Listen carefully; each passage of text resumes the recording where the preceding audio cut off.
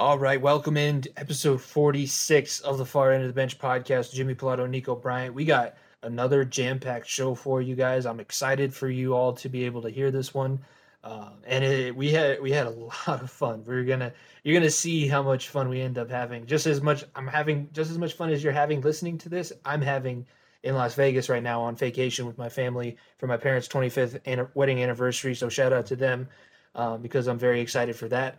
But we got NBA playoffs to talk about. A couple one-seeded upsets. No longer have a one seed left in the playoffs for the first time since 1996 in the NBA.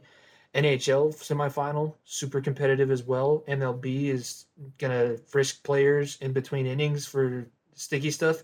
We're in the Stick'em era. It's incredible. All of this great stuff. Follow us at FEOTB Pod. Be sure to subscribe wherever you're listening to podcasts. Subscribe to our YouTube channel. Listen to us live on the Unhinged Sports Network as the Unhinged playoffs are coming up. So we're going to need all you guys to listen on the Unhinged Sports Network, unhingedsn.airtime.pro.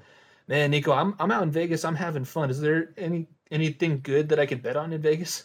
I mean, maybe Suns and 4, maybe Habs and 7. I don't know. Habs and 8, Habs and 7, Suns and 4. Who knows? Hey, I have bad luck in Vegas. Habs and 7. I have bad luck in Vegas though, so I think maybe you have some better odds.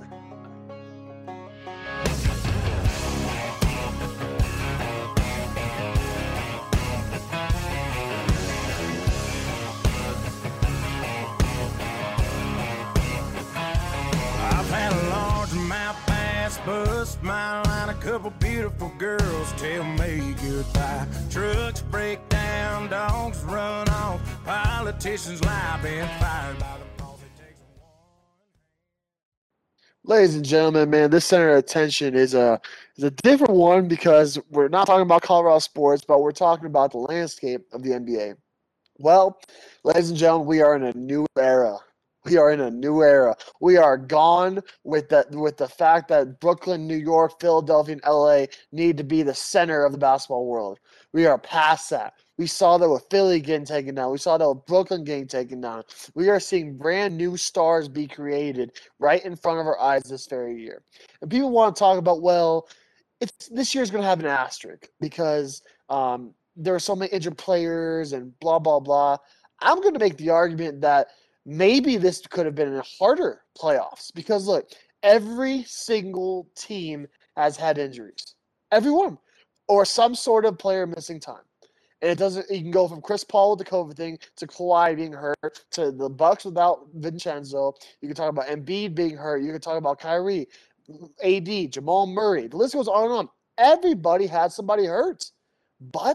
And that means that the general managers' jobs were more important this year than in years past because they had to figure out ways to, okay, how my depth is more important than ever this year.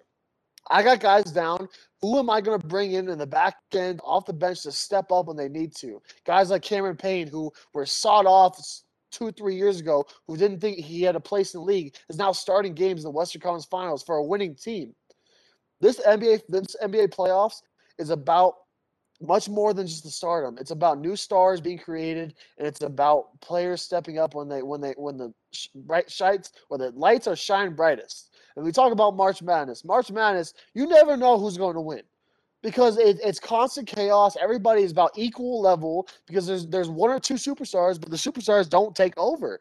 It's the team aspect. And these Final Four teams are all very, very solid teams from 1 to 12. And that's how it should be. And this is not a league anymore where you need to have 4 all-stars or whatever. See what Brooklyn did when they had 3. They were a first round or second round exit.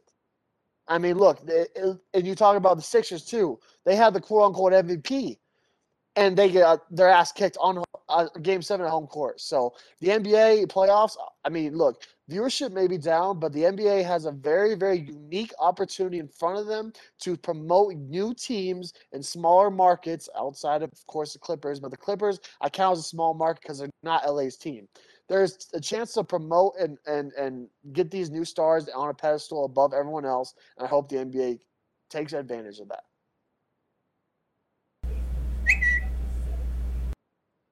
This episode of the Far End of the Bench is presented by the Unhinged Sports Network in partnership with Fanatics.com.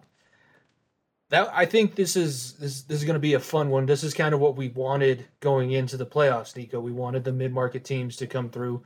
Uh, I think that we wanted different mid-market teams to come through. Yeah, unfortunately, our mid-market team didn't make it through. But yeah, the NBA playoffs have been so much fun to watch thus far, even without our Denver Nuggets. Unfortunately. Well, I mean, the Nuggets were definitely entertaining. We talked about that plenty last week, though. And then that guy went on a podcast tour, which you knew he was going to right after. And I guess I wasn't planning on going here, but let's start things off with a curveball. Did you see the fight that broke out the other night at the Sun Stadium? Do you think that maybe given the Suns and 4 guy a platform and having him on your podcast after that, maybe it kind of it is not helping the situation at all. Yeah. First of all, the Suns and 4 guy, like he this is the highlight of his life. He'll be irrelevant in 1 month, guaranteed. Everyone will forget about, unless the Suns win a ring, then maybe they'll put him on one of the floats. I'd say unless the Suns sweep again, the next time the Suns lose, it's basically done. Yeah, like the guy, man, it's cool. Like you predicted it. Like you came back at young at 7-4. But look, I love Devin Booker, but what he did with getting that, I mean, he could have got tickets from anyone.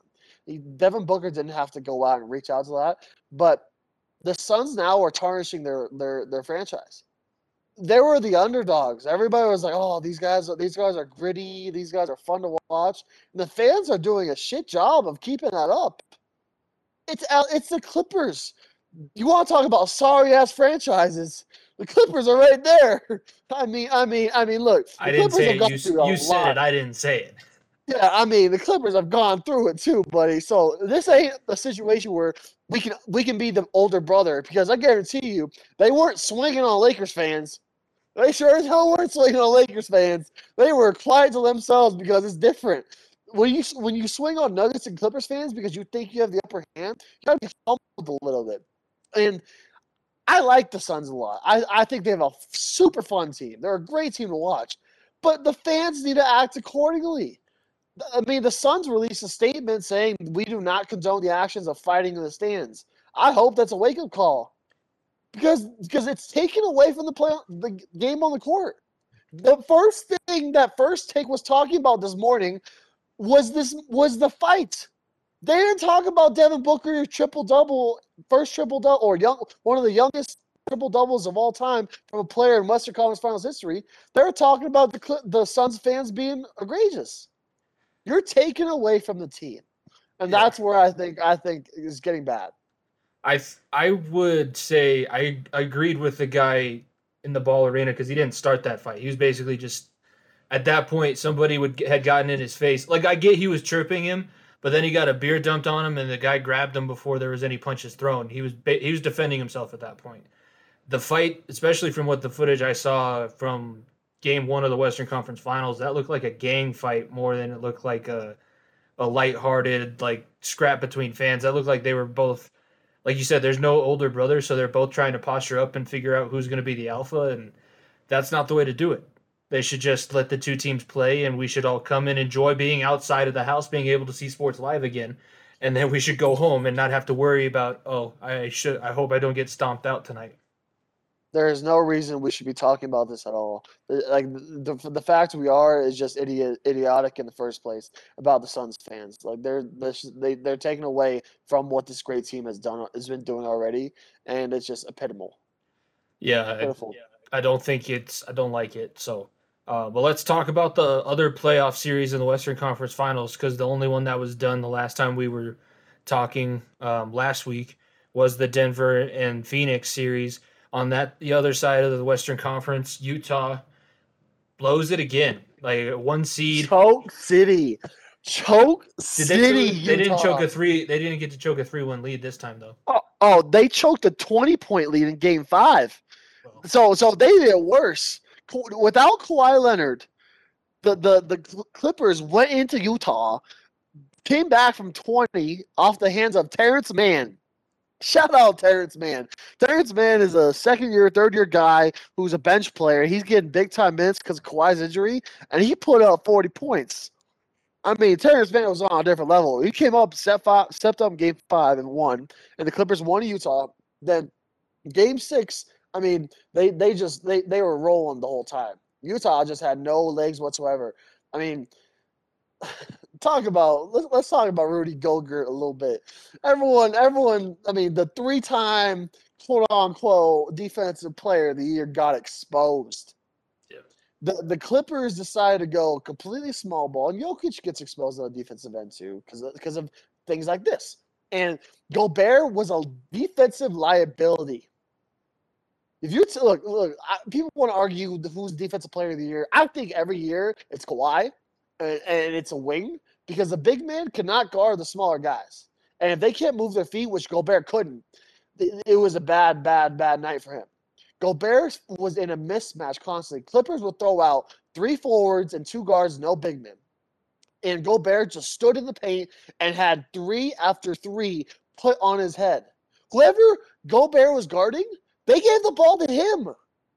Like, they were saying, okay, let's make Gobert step out and move his feet. And he couldn't. And then guys like Reggie Jackson was just going to the bucket on him constantly. That is not the defensive player of the year, my friend. If you are a defensive liability in any aspect, you are not defensive player of the year. And bless Donovan Mitchell's poor soul. The dude's balling out while being injured and did everything humanly possible he could do, but no help whatsoever. And Utah is in a terrible spot. Because look, they paid Gobert so much money. Donovan Mitchell so much money. You know who's a free agent this summer? Mike Conley. Without Mike Conley, Utah is not a number 1 seed in the West. They're not a home court team in the West. No. Mike Conley could very well find himself a new home, and Utah may be back at square one. It's crazy to think both 1 seeds are going to be totally different teams when it comes to next season. And I think it's fitting to talk about this. That's why I'm moving over to the Eastern Conference. But Ben Simmons, you talk about a defensive liability with Rudy Gobert. I think I might be more of an offensive weapon than Ben Simmons is at this point. Ben Simmons physically, like, it's not even he misses the shot. He doesn't even take the shot anymore. He's the epitome of what I think people used to say about LeBron when he wasn't taking those last second shots like Kobe and Michael used to do. It's like, oh, he's passing off blame. Ben Simmons isn't passing off blame. He just doesn't have any kind of confidence when he has a basketball in his hands. It is terrible to watch. I mean, Shaq said it best on Inside the NBA after the game. If Ben Simmons did not figure out after 7 games that he needs to pick up his offense production, that's not a star. He is not a star. He's an all-star in the East. And that's not saying a whole lot. No offense to the East, but it's not. The East is top heavy and everybody else is weak. So he is a fringe all-star in the East, and that's at most. And Ben Simmons, if he's going to be your starting point guard, he needs to be able to shoot the ball at least 5 times in the fourth quarter. If the defense can sit in the paint and not guard you at all in a fourth quarter, then you're irrelevant to a game. You can't be played. You can't be played. The second best player on the Philadelphia team was Seth Curry, because he was doing everything they could to need. And the third best player was Matisse Thybulle, who was a second team all defense too. Like, Ben Simmons was irrelevant. You talk about that last one of the last sequences in Game 7 where he had the wide open dunk. He had Trae Young, who was 5'11", 6 foot, running at him to block the shot. Put that in perspective. Ben Simmons is like 6'7", 6'8". All he had to do was rise up, dunk it, get the end one. You miss a free throw, whatever. It's a tie game. That was the thing.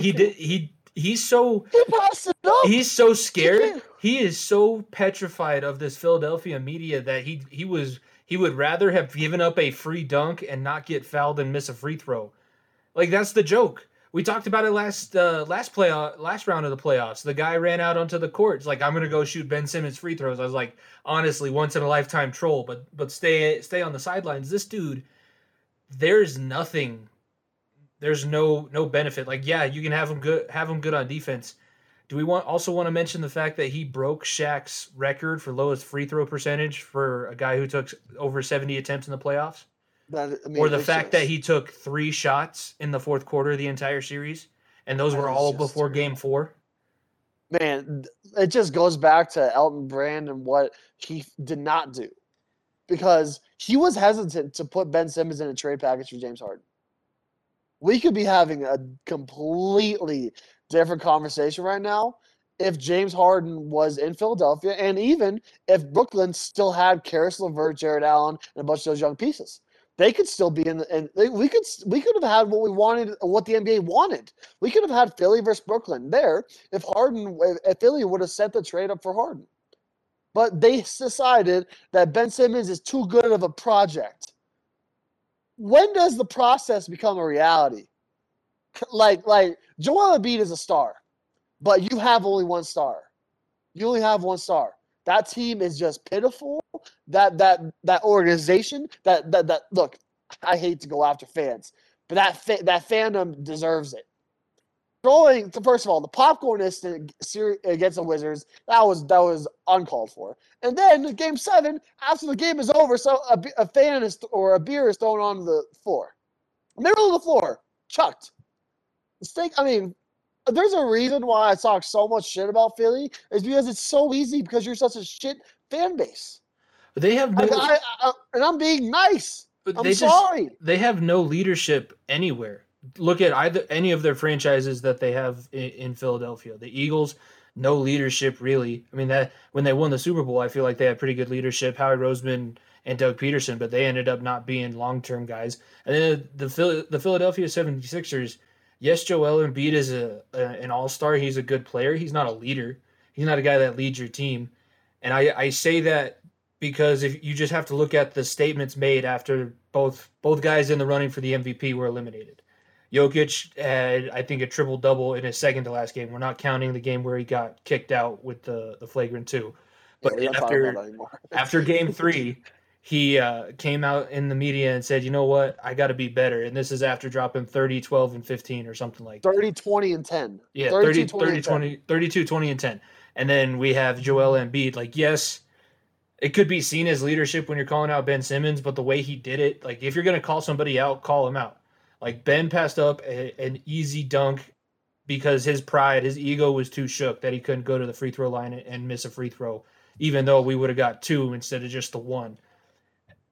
You got to do something different than what Joel Embiid does. So I think that Philadelphia, along with looking for a second offensive star and a second guy that can be the second star, because I really don't think you can count Ben Simmons as your second star, they got to look for a leader too, whether it's a coach, whether it's a guy on the court. I don't know who that's going to be for them. But I think that, and you look at the trade market too. There's not much available. There's teams that are in contention, and then there's teams that are tanking with young stars. There's no like, I would say there's one, and you could talk about Kyle Lowry, but I don't think Kyle Lowry pushes this team over. No, you need Kyle Lowry for the locker room.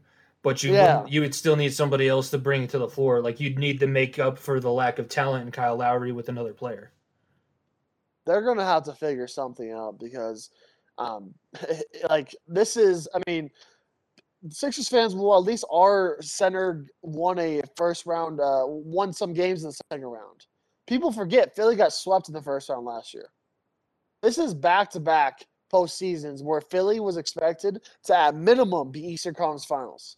Yeah. And they haven't done that. And you can't blame Brett Brown anymore. This ain't Brett Brown's fault anymore. So obviously it's somebody else's. So I don't know if it's Doc. I don't know if you want to throw the blame on Ben Simmons. I don't know if you want to throw the blame on Elton Brand, who's the general manager / owner, or Daryl Morey, who just came over from Houston. Philly is just a shit show. I can't believe it happened, but it did. Before we talk about the Nets and the Bucks, between the two really young stars that are in the game right now, would you rather have Trae Young or Devin Booker? Because I think they're both on similar trajectories right now in the postseason and leading their teams. So if you had to pick one, who would you pick? Oh man, I'm gonna go Devin Booker because, dude. But this isn't a slight to Trae Young. Devin Booker just has a killer instinct. The Hawks were a good team. Like, it wasn't just Trae Young. They had other players step up. It was Il Capo. And, yeah, El Capo and Kevin Herter was another one. The guy who looks like the guy in the music video of Never Gonna Give You Up. Rick Like, Astley. yeah, I don't know what the name is, but he Rick looks Astley. exactly like him. Yeah, he looks exactly like him, and that's the guy who was your leading scorer in Game 7. And the Hawks are an all-around team. Devin Booker, people who are just watching basketball are just getting introduced to him. I've known about this guy for 4 years now. I'll talk about his 70-point performance against Boston 3 or 4 years ago. He was on terrible teams. And we are seeing, look, this is why I talked about my center attention, why this is such a new era of basketball. We are seeing players stick with organizations and get rewarded for it. Giannis, Devin Booker, Trae Young. I mean, Trae Young is pretty young still, but you talk about these guys who are like, oh, they should go to New York, they should go to LA, they should go to Miami. They said no. They said we're going to trust our process. Funny enough, trust the process. Trust the process of tanking for a few years and getting to where we want to be, because I trust the front office to get me in a spot where I should be. And Devin Booker, man, there is not enough good things you can say about his game. Stephen A. said a very, very bold take saying Devin Booker is the next Kobe of this generation. I don't know if we're ever going to get to that, because Kobe is top 3 in my mind all time. I think it goes LeBron, Jordan, and Kobe. I don't know if Devin Booker will ever get there, but that killer instinct Devin Booker has is just different. Yeah, I agree with you. Jordan, LeBron, and Kobe. It's the same top 3. It's just a little bit different order. I think, it takes a special kind of player. You can kind of translate this to other sports, other franchises. If you wanted to take a team that I know we're hoping kind of turns things around, you obviously more than me, but the Broncos, if they were to just commit to a rebuild like the Suns did, like Milwaukee did, like Atlanta is doing with Trae Young, it'll suck for a few years, but it won't suck for 5 when you just continue to try and put Band-Aid over Band-Aid over Band-Aid. You're able to set pieces. I think Devin Booker, DeAndre Ayton, you saw how good they can be last year in the bubble when they went undefeated and missed the play-in game even. And now we're seeing what leadership does with this team with Chris Paul. And I think Chris Paul, you can argue him not being on the floor the other night when they beat the Clippers in Game 1. That's even more impressive, and it shows that he's had even more of an impact on this team because they were able to do that without him being with them. I just think this Phoenix team if I'm going to go with any team right now, Phoenix is on a mission. And I'd be most scared to play them. Phoenix and Milwaukee, in my opinion. I mean, talk about Phoenix, Chris Paul's veteran leadership. There was a video that went out a few years ago with Chris Paul and James Harden on the bench when they were in the Rockets. And Chris Paul was trying to talk with James Harden, trying to give him positive reinforcement, trying to tell him what he needs to do to get them to the next level. And James Harden was just yelling back at him. We're talking about James Harden, who was a young star at the time and was very raw in his talent and wasn't at the MVP level yet. And he was yelling back at a veteran point guard. Devin Booker and DeAndre Ayton FaceTimed Chris Paul directly after the game. I mean, Jay Crowder it was hilarious. Jay Crowder was interviewed post game. He was like, how to feel without CP3 out there, and he straight up said, he was like, well, Chris had his younger brother courtside, and we could tell that Chris was texting him because we heard in-game adjustments from his brother on the sideline. In the fans, they listened to his brother. Right. Like Chris Paul wasn't physically there, but he was there. Like it was just that was such a weird story I saw. But I mean, I don't doubt it one pass. Yeah, I don't doubt it one pass. I don't doubt it 1 second. No, you got to love that home court advantage. What is the deal with that? I know that it said that he was out indefinitely and his return didn't look good. Are there regulations that strict to where we might not see Chris Paul again, even if they go on to the next round? We'll see him again. This is bullshit, first of all. The NBA is fucking everything up because he's out for Game 2 now, which is on Tuesday, which is the day before this comes out. So he's not available for that game either. and he has the vaccine and everything, and he has to go through protocols. We said to hell with the protocols for LeBron. If Chris Paul has given negative tests out after out, like we can let this go.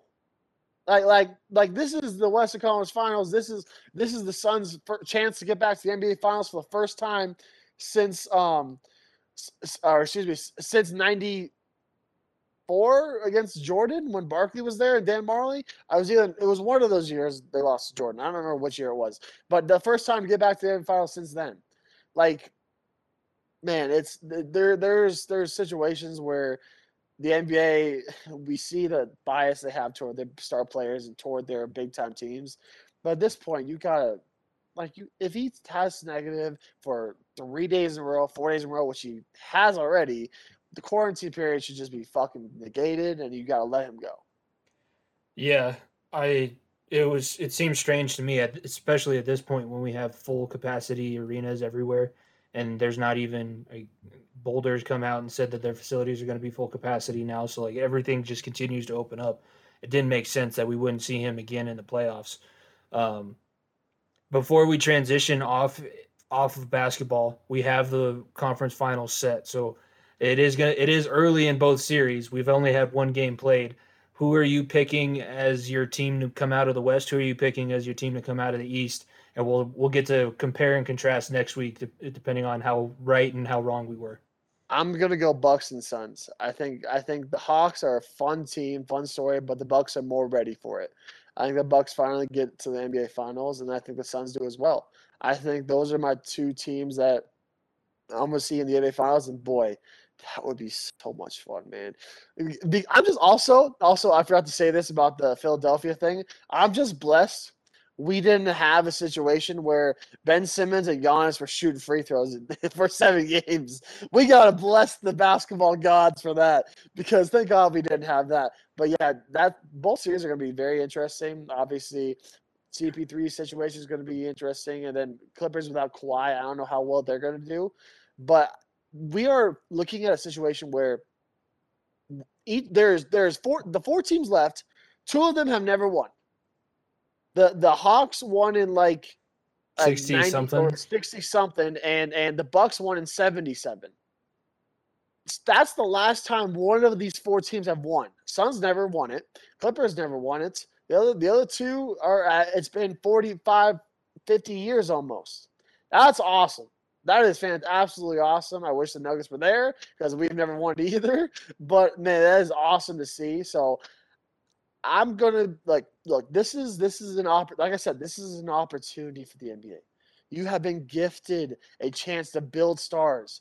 Jokic is now a star because he's won the MVP. You now have a chance for Devin Booker to be a face of your league. You have a chance for Giannis to finally get over the hump. You have Trae Young, an emerging star. You have oh God, here we go. I can't believe I'm saying this. You have PG-13, who might finally make it over the hump and make it finals. Pandemic P? Oh. Yeah, not Pandemic P anymore because the dude's been balling out. So he look. Pandemic P is over. I'll officially say it. Pandemic P is over. But this Final Four in the West Final Four in the NBA is absolutely fantastic. And I think honestly, when we had 2 Game 7s, we had Brooklyn, 2 Game 7s, 2 Game 7s, and a 4-1 upset. Yeah, this playoffs has had so much more, and with the cherry on top, like this has absolutely been incredible. Yeah, I don't think that there's been a dull moment, and the fact that we have the possibility, I'm with you. I think it's going to be Phoenix and Milwaukee, but we have the possibility of a 4-5 NBA Finals if the Clippers and Hawks are somehow able to keep the Cinderella run going. It would be. I mean, I'd have to look up the stats. I would want to be a little bit more thorough and have the stat ready with me, but that would be something that for a league that all I've heard for the past few years, it's Golden State versus whoever LeBron is on in the East. This is actually good parity, and it's similar to some of the other leagues in the competition levels. Yeah, the first time since I think it was 96 or 97 when Jordan was playing baseball that neither number 1 seed has made or not a single number 1 seed, which East or West has not made the conference finals. And that's awesome. Yeah, I think that's really good. And by the way, I'm looking forward. I think even I might watch that DeAndre Ayton versus Giannis matchup if it gets to that point with Milwaukee and Phoenix, because those are two giant men, and I want to see who comes out on the upper end of that. If it does end up being Phoenix Milwaukee, do you have a pick out of those two? Oh, man, You're gonna make your Valley Bros happy?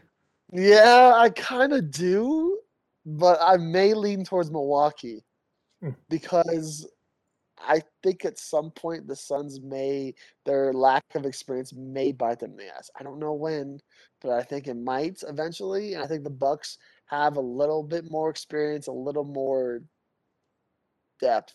I don't know. That's such a toss-up TV. The betting odds on that would be just about as even as you could find it. Yeah. And it all depends on how each team wins their series. If the Bucks sweep or whatever, the Hawks or the Suns sweep the Clippers, then that team will have the upper hand. But it's all dependent on how these Western Conference, Eastern Conference finals go. Yeah, it's gonna be interesting. I mean, we're getting ready to go on vacation in our house, so things are going a little bit crazy. So if you heard the dogs, we apologize. I keep saying we're going to move on from basketball, but I just saw here the notes of the show. Rick Carlisle, did that surprise you with Dallas? I don't know what's going on in Dallas. They got rid of Donnie Nelson as a general manager. And look, Cuban straight up said that he'd rather divorce his wife than get rid of Luka. So they're going to do whatever they can to make sure Luka's happy. I think we're going to see a reunion in Dallas. I think Jason Kidd goes back to Dallas. I mean, they brought Dirk already back to the front office. So, I mean, it's not like they're going wild. I think Luka wasn't very happy about the Donnie Nelson leaving. I think Carlisle was kind of on the outside as it was, because this is a different team than what he coached when they won the NBA Finals for them. So he wasn't. This team doesn't really fit his play style. But I think we could see a reunion in Dallas with Jay Kidd at the coaching helm, and then obviously Dirk at the front office. Yeah, I haven't really seen an example of the old Jimmy Johnson joke where he's like, if I see a third string guy sleeping in a team meeting in training camp, I cut him from the team. But if Troy Aikman or Michael Irvin are sleeping in the meeting, I wake them up and ask them if I can get them an energy drink.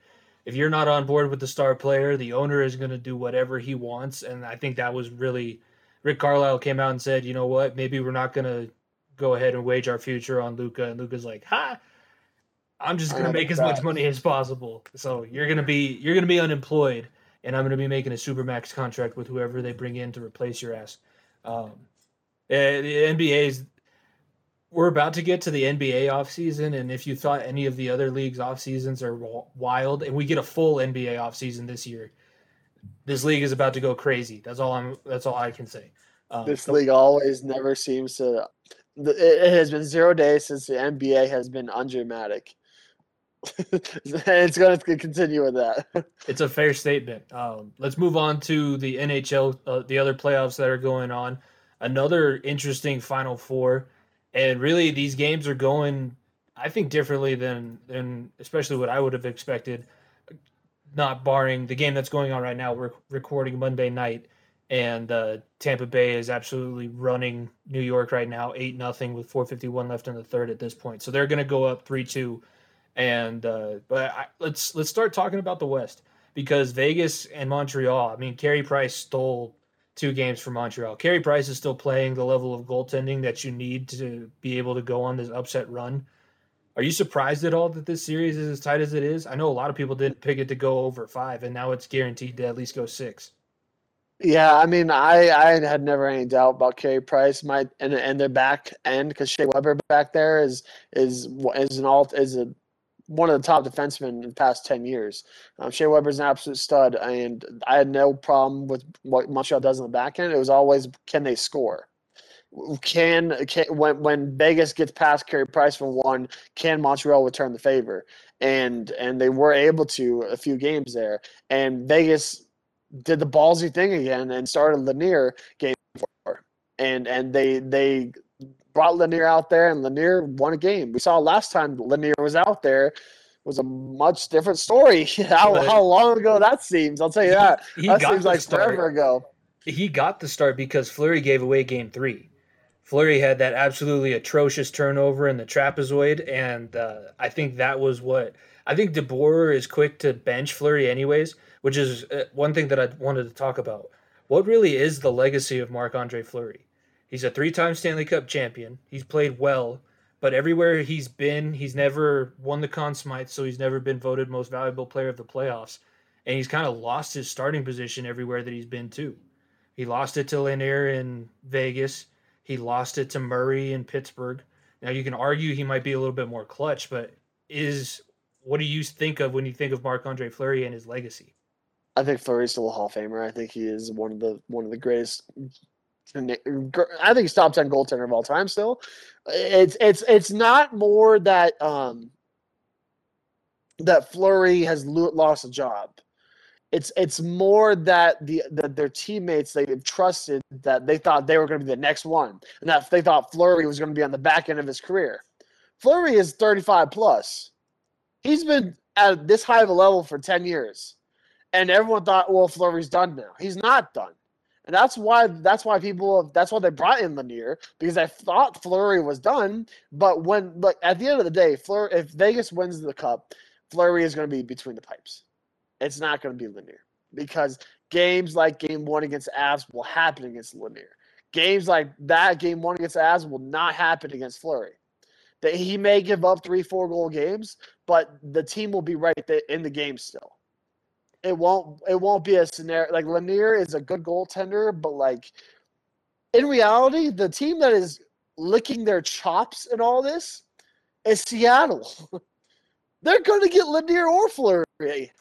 Yeah. Like that's the team that's enjoying this the most, because they're seeing Lanier ball out, they're seeing Fleury ball out, and they're like, man, I hope Vegas fumbles the bag like Pittsburgh did, and they choose Lanier, because we'll have a Hall of Fame goaltender again. I think Seattle's also looking at New York too, with Varlamov and Sorokin and what's going on there, because both of them have won pivotal games in the playoffs so far. Well, is it Sorokin first or second year? So I think he's protected. That's the only thing. He might be. I'm not sure. That's the only thing with why they might be looking there. But look, Vegas is going to win. It's going to be Fleury between the pipes. Lanier has had a few good games. Don't get me wrong, but to match Carey Price, you want Marc-Andre Fleury in the net. That's just the fact of the matter. I'll give you my hot take, and it's something we're not going to agree on this one. I'm not sure that Fleury is going to go back in net until Leonard loses a game. I think that DeBoer is going to let Leonard go back out there because he won Game 4 in Montreal. He's going to try and see what he's got with him. I think that he's basically going into this not thinking that they have a goaltender one. They're just going to play the goaltender who wins last, or who had the best game last. And this is a time, if you're going to talk about openings, if you're going to talk about moments that could change a team's season, this is the time. If Montreal's able to go out there, and if they do beat Leonard, who I think will be starting, I'm not sure who's going to be starting. I don't have an inside line to the team. This is their chance to maybe take a stranglehold on this series, even though I think they kind of gave up their chance to take a stranglehold on that series. They could have won Game 4 pretty easily. It ended up coming down to an overtime stoppage, and you could talk all you want about the main discussion about this series over on this side of the bracket is the officiating has just been atrocious. Like, the NHL basically has a line into the officials' ears, like, Vegas is getting to the Stanley Cup final. I don't care what you have to miss, what you have to overlook and not call, but I'm just interested. I'm excited that it's going over 6, and Carey Price is on that strange plane as a goaltender, where like I said, you don't talk to him, you don't mention him, he doesn't exist. He goes out there in between the pipes. That's about it. I don't know. It'd be crazy if it ended up changing, and that would be. I'm hoping for it. I'm still rooting against Vegas. As much as I think they're going to win, I'm still rooting against Vegas. I think a lot of people are, including myself. You're going to be in Vegas, so that should be interesting. But yeah, I think the switch of the goaltenders could end up biting them in the ass. Because, okay, say Vegas gets past Montreal. You run into Tampa, who has a solidified back line, and Vegas doesn't know which goalie is going to be out there. That's not even a question about, okay, well, which goalie is ready. It's which defensemen are more comfortable with that guy back there. Yeah. When you switch goalies so often in the playoffs, you're in a situation. It's like going. It's like it's like baseball playoffs where your star pitcher, if the series goes 7, you want him pitching 3 games. Yeah. Because that's the guys they trust on the mound, or that's the guy they trust in nets. And whether it be Lanier or Fleury, you got to go with one guy, and that's you got to figure out who's that guy. Well, that's a question that we could ask. Does Vegas have somebody that can match Andre Vasilevsky? If you're just going goaltender for goaltender, is there somebody? Does Lehner or Marc-Andre Fleury even come close to being as good as Andre Vasilevsky is right now? I think Fleury at times can be that. I would say that. Done that. I would say Fleury's been at that level in the past, and he can move himself up to that level. But it's not Andre Vasilevsky's all world every single night. He's in the prime of his career. That's just physically it makes sense that he is going to be the best goaltender more consistently. But I think that DeBoer, I mean, as much as I don't like him, as much as he's been a thorn in the Avalanche's side, because it seems like all we do is lose playoff series to teams that he coaches, he is a smart enough guy that I trust him. And I kind of have a sense that's why I say I think Lehner's going to go back out there and start Game 5. I might be completely wrong. He might go back to Flower, and I think the guys in the locker room, that's the one thing. I think Stone and the leaders in the Vegas locker room probably also have a big impact on who's going to go out there. I don't think DeBoer is just going to go make a call on his own.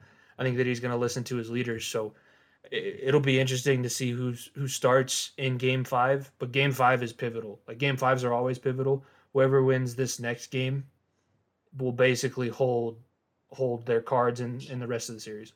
I mean, I don't know the percentages in hockey, but I know the percentages in basketball. It's above at least 60%. The winner of Game 5 wins the series. I don't know the percentage of hockey, but it's still like pretty similar. But it makes sense because when you win Game 5, then you automatically have a chance to close out at home. So if Montreal wins Game 5, they'll have a chance to close it back out up north in Game 6, and Vegas would obviously get Game 7 and the chance to close it out at home. But, I mean, really, I know you're a big NBA playoffs fan. We're basically the opposite when it comes to this time of the year. I've been watching a lot more of the hockey playoffs. I'm just glad that we're getting more competitive series than what I expected. I expected like 3 or 4 sweeps throughout this entire thing, and we didn't really get – I mean, we got 2 up north, which go figure. But really every series has been super competitive. And if you think about it, even on the other side of the bracket, yes, Tampa Bay is a lot better, and you can see the talent difference.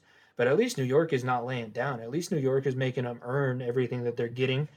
And I think, honestly, Tampa Bay is getting to the point where they're kind of turning into the New England Patriots level of bending the rules. Just because what they did to Varley the other night in Game 4, where the Braden Point was checked into him, he really just took a run at him and knocked him back into the net. I didn't agree with that, and I don't agree with what they did to have Nikita Kucherov be able to miss the whole season, stay on the team, and not have a salary cap hit. But at least the New York Islanders are punching them back, and we're going to get... I mean, not Game 5, but they're punching them back as much as they can. I think at this point, this could be the straw that broke the camel's back, but really, do you not trust New York? Like, do you think that they want to lose the last game in the Coliseum?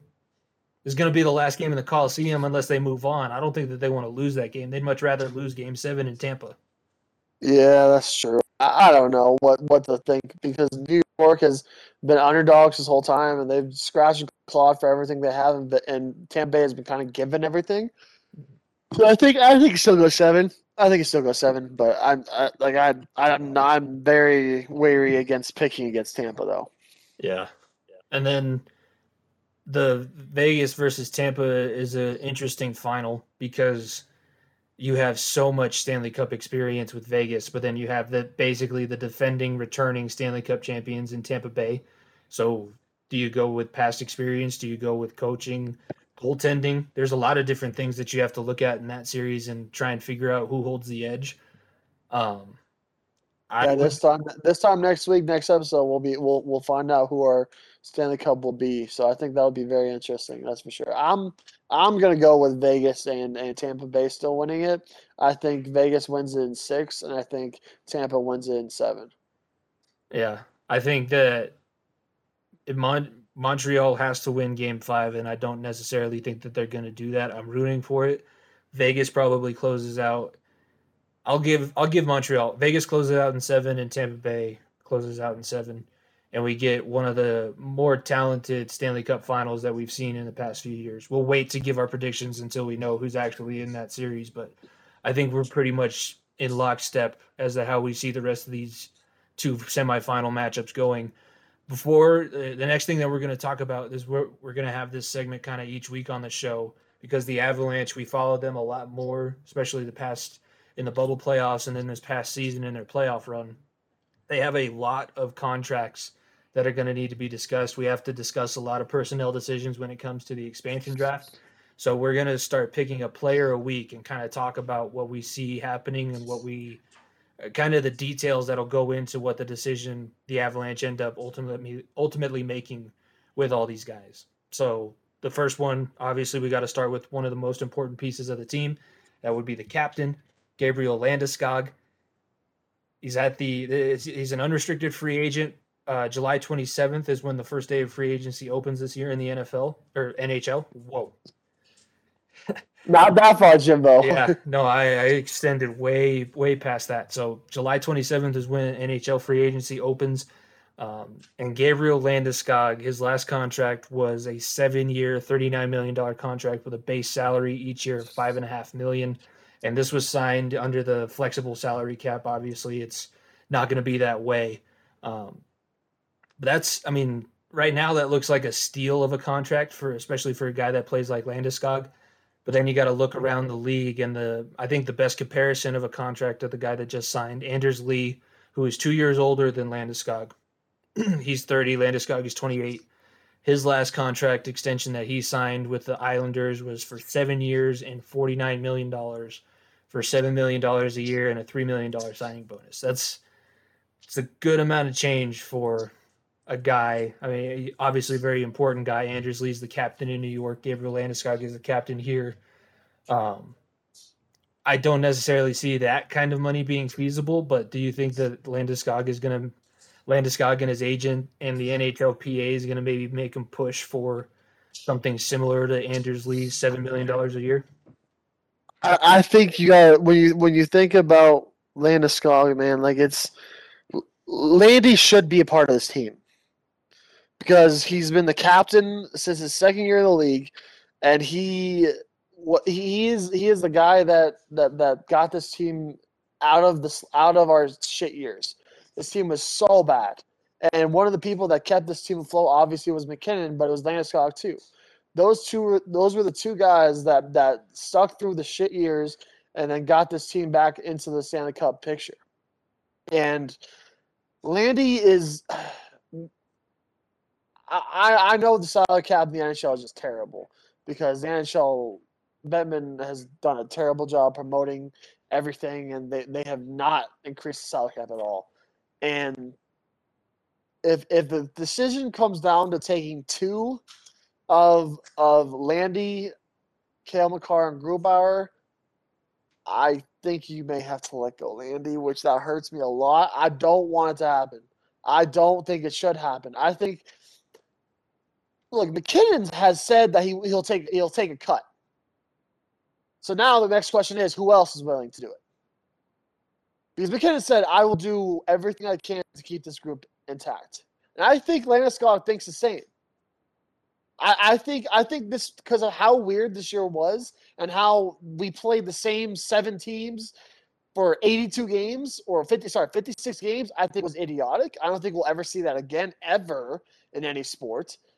And I think the conference thing was so weird, and having to play Vegas in the second round, we should have played them in the conference finals, in all honesty, I think we quote unquote made the conference finals because we were the second best team in the quote unquote West. Everybody else that's left is in the quote unquote East. Montreal is over there. New York's over there. Tampa's over there. All those 3 teams are quote unquote part of the East. So although it may seem as bad in the second round, I still think this team is a Western Conference team, Finals team, and a Stanley Cup contender. And Landy is worth that money we saw the Blues, like the Blues when we punked them, it was because Landy started everything. The Blues tried to come in and start fighting because they thought that's how they could beat us, and Landy just stepped up and said, "No, that's not happening." Mm. And I don't see a scenario where Landeskog goes to a better situation. Because this is the best situation he could be in. The question is, at this point in Landy's career, do you know how old he is? I think he's late 28. 20s, maybe late 20s. I think late 20s is a situation where I think you probably should get the bag because your next contract will be your late 30s, more than likely, or middle 30s, Well, and that won't be as much. And this is set So- up. This is set up in the NHL as the year that you get your long-term contract. So that's why 7 years is as long as you can sign a guy under the NHL collective bargaining agreement. So 7 years is the max length, and that's why Anders Lee was 7 years at $7 million a year plus a signing bonus. So this is like, as the way that the contracts work is you're on your initial for 2.5, and then you go 7, and then you maybe get an extra one after that. But this is like the long one that he's trying to set himself up for. Yeah, I mean, it would hurt me a lot to see him go. And he's been a part of this team, like I said, from the gutters to now. Just the question is, I mean, I think Landeskog is the type of person to take a slight cut to keep this team together. I think maybe we see a situation where he signs a lesser or a shorter contract. I think maybe we see a 2 or 3 year deal to try to restructure again in 3 years. Or if we win, he can leave and do whatever he wants and get more of a bag. Because by the time he is 30, 31, he's still easily a top 6 forward in this game. He's a top liner in this game no matter what. But he's a player on the best line in the game. Yeah, in 2 to 3 years, he's still a top 6 forward. So I think he could be in a situation where he doesn't decide to take that long-term contract because he could get that 2-year deal, similar to almost what we see with LeBron in the NBA. Obviously, I'm not saying Landeskog is LeBron, but LeBron does these 2-year contracts. LeBron has never signed a contract more than 6 years. Mm-hmm. Actually, no, sorry, more than 4 years, I'm pretty sure. He's never signed a contract more than 4 years. And you could say, well, LeBron is worth $500 million. LeBron takes 2-year deals and takes contracts that make sense for the team. That's why he's successful. I think Landeskog is going to have the conversation with his agent and be like, I have a home here. I'm the captain. This is my team, basically. I think there's a chance where I could win a cup within the next 2 to 3 years. And then say I win a cup, I think then I can still get money that is worthy of me in 2 to 3 years. And I think we see a shorter term contract. I'll tell you, we have similar strategies as to how we're going to keep players around, but we have different players that we're going to use them on. In my mind, looking at Landeskog and how consistent he is, and then comparing it to Anders Lee again, in his last full season, not counting the playoffs, which was his past 56-game season, he had 20 goals, 32 assists, and was plus 14 while averaging 20 minutes of ice time. That's damn good production. That is production that is worth a $49 million contract. Anders Lee, like I said, 28 goals, 23 assists, plus 20, and averaged 17 minutes of ice time. And that was not last season and not the bubble, because he blew his knee out early last season, and then I didn't count the bubble.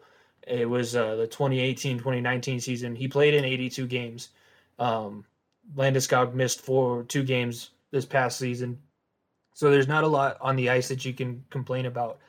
In my mind, I think that forwards, you know a little bit more when you're projecting how they're going to be into their careers and on further down their contract.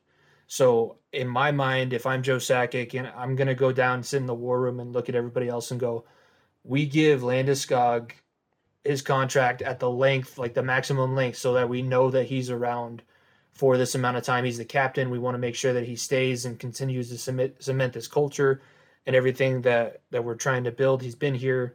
He's basically been a captain. He's captain at Team Sweden before he came over to Canada. He was captain of his juniors team when he was playing up there, and he was the captain of the Avalanche. So he is a proven leader. He's the proven face of your franchise, quote unquote. I know McKinnon and everything like that. I would then. Yeah, I mean, you talk about the captains of this franchise. There's only been a select few. Talking about Super Joe, who had the C on his chest for 15 plus years. The second longest tenured C is Gabriel Landeskog, right behind Joe. The other people were Milan Hajduk for a year and Adam Foote went for a year. Those are the other two. But the person who's held the C on his chest since the second year he stepped foot in Colorado, his first year was Foote's last year, and his second year. That's it. It's been his team. It's his leadership, and I don't think it's going to be an easy let go. But it's a decision that Landy either has to take a pay cut, or we're going to have to possibly go a different direction. I was going to say I would make Grubauer sign a 3-year deal because I don't like signing goaltenders to 7-year contracts because you never know. Like who's to say Grubauer is going to go back out there and be a Vezina finalist again next season? It's just not likely. So I would pay him whatever he wants. So you might end up paying him more per year, but you're only paying him for another 2 years, and then you can try and figure out your goaltending situation. Forwards like Landeskog don't come around all that often. Like I wouldn't say he's a top 3 player, but he's definitely a top 10 player in the league and a top 6 player when he's on fire. And I think that he's going to be necessary for the Avalanche to win a Stanley Cup. So I really do hope that Joe keeps him around. And I think you listen to him on Spittin' Chicklets. I listened to him on Spittin' Chicklets. He said Colorado was his favorite team because Peter Forsberg played here. So it's not like we're just blowing smoke. And I don't think I was listening to Griffin on the Tell It As It Is podcast that we've been on in the past. I was listening to him. He's like, maybe he was just posturing when he said that he'd be willing to take a pay cut to stay in Colorado. I think there's enough there that Landeskog truly does just want to stay in Colorado. And I think that he will, but I do think it's going to be on a longer deal where he's getting paid like $2-3 million a year, but he's making money for a very long time. And then you could structure the deal where you get paid more on the back end or paid more in the beginning, where you take a pay cut the first few years, but that money gets more pushed off to the back end. Where if you sign Grubauer for a 3-year deal, then Landy could get that payment in year 4, 5, 6, 7, or whatever. We also got to talk about the fact that the NHL is banking on ESPN growing the sport so that they can, because they're at a stale cap right now. Like usually the cap is a little bit flexible and you can go over in the luxury tax and everything like that. It's a flat cap. Like there is no extra money in the NHL to go around. Gary Bettman's going to start going through all the sofas in the different facilities. He's like, we need to make rent for everybody this week, and we don't have any money left over. So I think that's what they're banking on also. So maybe you sign for a little bit more money and then, or a shorter term contract. And once that salary cap becomes flexible again, that's like you said, you restructure. Very rarely, like this 10-year, $500 million contract Patrick Mahomes is on, he's not going to see all $500 million of that contract. It's going to be worked out and worked around in different ways down the line that he'll get a portion of it, but he's not going to get the full $500 million that it was signed for. It's just how sports contracts work. Yeah, that's because the NFL isn't guaranteed. Basketball is a different story. Same with baseball. And with the restructuring and the ESPN deal, NBCSN, like there's people out there that don't have NBC Sports. If it's on, and some of these hockey games are just on NBC Sports, they're not on NBC. So look, one of the reasons why basketball is so big right now in the States is because the TNT deal and ESPN deal. Every single playoff game in the NBA this season has been on either TNT or ESPN. I've had to find, okay, I'm not going to say this publicly, but I've had to find some streams where I'm not proud of. My computer's not very happy. Streaming Fortnite with the boys late at night. Yeah, like I have to stream some stupid stuff to find a hockey game, and that's why the revenue is terrible. ESPN will make that so much better. That's why Monday Night Football is. I'm not saying the NHL will get to Monday Night Football's level, but the Monday Night Football has been so successful is because ESPN when they have a product, they know what to do with it. And NBC Sports just doesn't. Yeah, when you're a league that doesn't have a specific day that you play, it's very difficult to do what the NFL does because the NFL owns. Sundays, Mondays, Thursdays, and sometimes Saturdays in the fall and winter. And then when you're playing basketball and hockey and you play every single day of the week, it's just difficult to make that a thing. But I do think it'll help after a while. If anything else, they should put the World Junior Tournament on ESPN because that was the most frustrating thing. Like all of these guys have stakes in NHL franchises and nobody got to see it except for, when you were streaming on Twitch. and just so happened to come across somebody that had it on in the background in a mirror. I'm not saying that's what happened, I'm not but it might saying we have. did that, but yeah. It might have happened. We're coming up on an hour, so let's go ahead. We'll get into the break, and when we come back, we'll talk. MLB has some news that I want to talk about because you've been watching baseball, but you haven't necessarily you don't have the most experience there. So we want to talk about that, and we'll get into our segments. But that'll be coming up here on the second portion of the far end of the bench here on the Unhinged Sports Network. Benchwarmers of the Unhinged Sports Network, we have business to tend to. We are still partnered with Fanatics, the home for any kind of sports merchandise that you can think of. And Nico, tell the people what they can find if they go to the Fanatics app in our bio at FEOTBpod. We got so much stuff you can get on Fanatics right now. NBA playoffs are about to start. NHL playoffs are starting as well. Both teams, you can get any of your gear from Fanatics. Go get your jersey of your favorite team. If your team wins a cup, go get your Fanatics gear. Go get the championship gear on Fanatics. Excuse me. We have baseball starting up as well. Our Rockies aren't the best, but you know what? There's All-Star Game gear on Fanatics. So if you're in the Colorado area, you want to go get some All-Star Game gear, go to the Fanatics, our Fanatics shop. And as well, man, the NFL draft just started. I know Jimmy's got his Joe Burrow jersey. Why don't you go get a Jamar Chase one now? Those icy whites, or go get yourself a Trevor Lawrence jersey, Justin Fields, or even if you're a Bronco fan, get you a Patrick Surtain number 2. Yeah, there's a lot of great stuff. If you're a sports fan and you're not getting merchandise from Fanatics, I don't know what you're waiting for at this point. It's the best place to get all geared up, anything that you could want, any sport, any team, and it helps out the Unhinged Sports Network as well.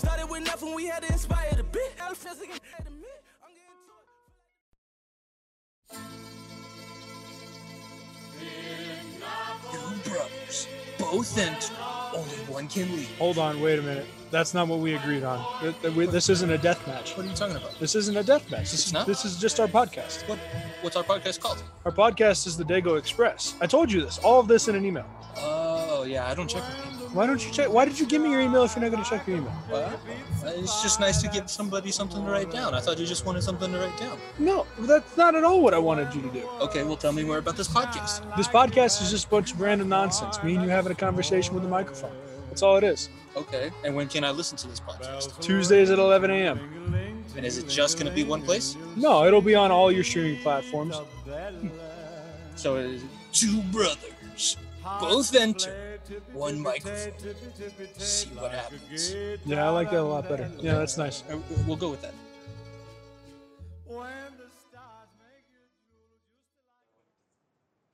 All right, welcome back to the far end of the bench, episode 46. I know we continue to do these ones over Zoom. That's because Nico's been traveling for work. I'm getting ready to go on vacation. We'll be back together soon enough.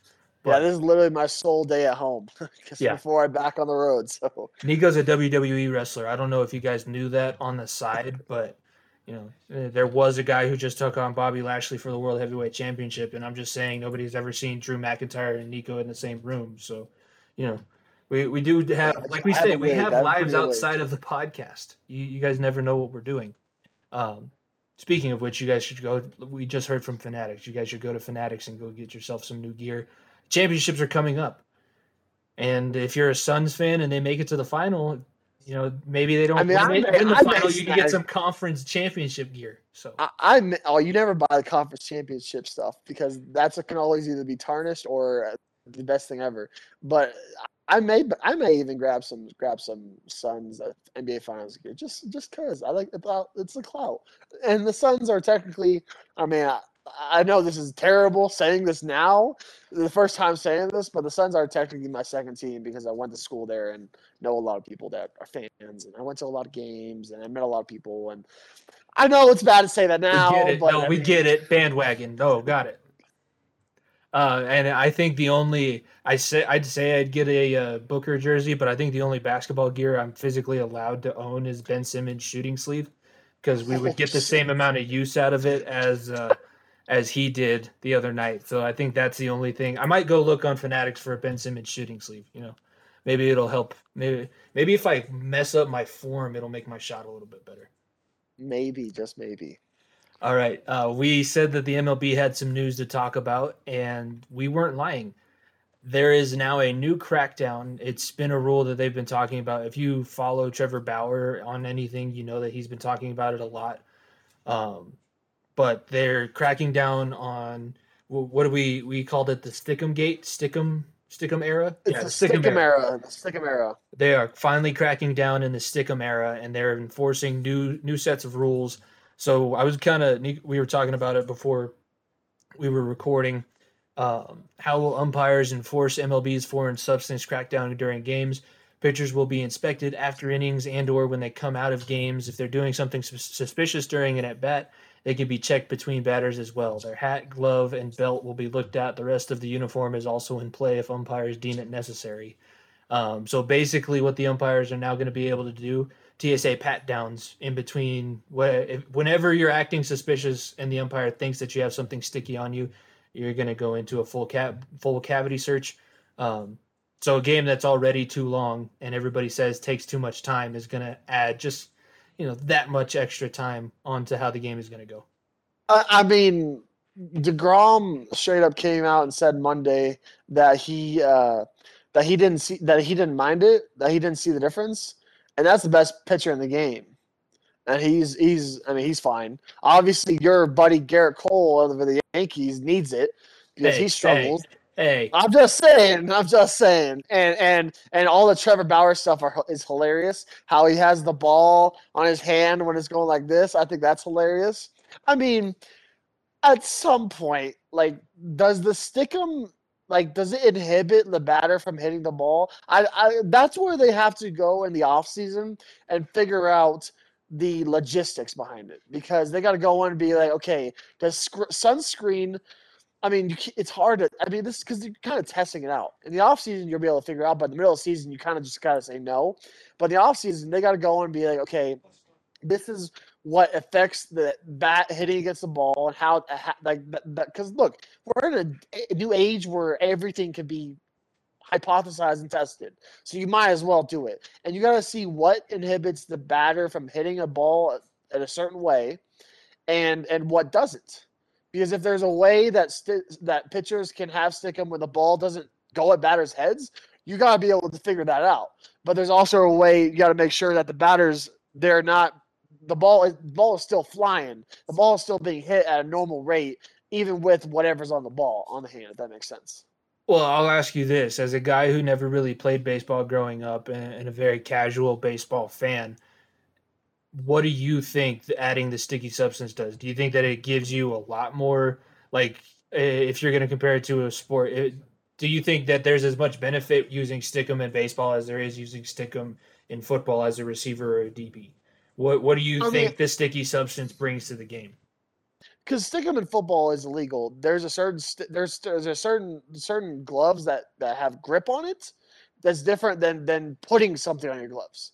Because I remember, specifically having gloves, and I'm not going to say the brand, but we had to wear a certain brand of gloves, and those gloves got it was like catching with rubber, because the ball was literally flying off it after one game, and you'd have to get new gloves basically every game because that brand, which I'm not going to repeat, but that brand did not create the best receiver gloves, and baseball. Gripping the baseball where it's just your hand. If you can palm the ball like this, first of all, you have too much on the ball. That's too much. You don't need that much, trust me. Yeah. You don't need that much. It ain't the size of the ship, it's the motion of the ocean, all that crap. Yeah. Like there's a way to, I think, because that chalk, because I remember seeing when I was little, I was like, why the hell is there like a big bag of chalk? It actually does the opposite. It dries your hand out. The rosin bag dries your hand. Yeah, so I don't know what they got to figure it out, but it's just Manfred has done such a terrible job at figuring out things and doing the right thing. Where this is a resolution that obviously needs to be figured out in the offseason. So during the season, but you cannot continue with the umpires checking the pitcher after every inning. You cannot do that for the foreseeable future. You can do that this year to try it out, but you got to figure out what you're going to do with the ball and what you're going to do with the Stickum and what's going to be allowed and what's not going to be allowed. Because if everybody's using it, there's obviously something wrong. Everyone outside of Jacob deGrom, who's the best pitcher in the world right now, He's just a using freak, it. yeah. Is using it. Then there obviously helps a little bit because balls still fly. But in a year where the hitting has not been as good, you have to figure out in the offseason what's gonna be a value, what's gonna be allowed, what's not gonna be allowed. Because I am not going to sit through a 6-hour baseball game because the pitcher was getting patted down every half inning. I'm sorry. I went to a baseball game when I was in Dallas. I enjoyed it. Went extra innings because it was cool to see the new stadium in Arlington, which was dope. But if that game would have went fucking 4 hours, I would not have sat there.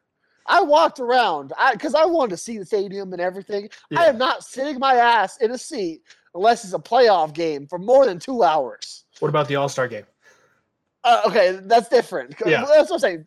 If it's a special game, then I will. I sat But, through like, a 21 extra inning All-Star game on TV once.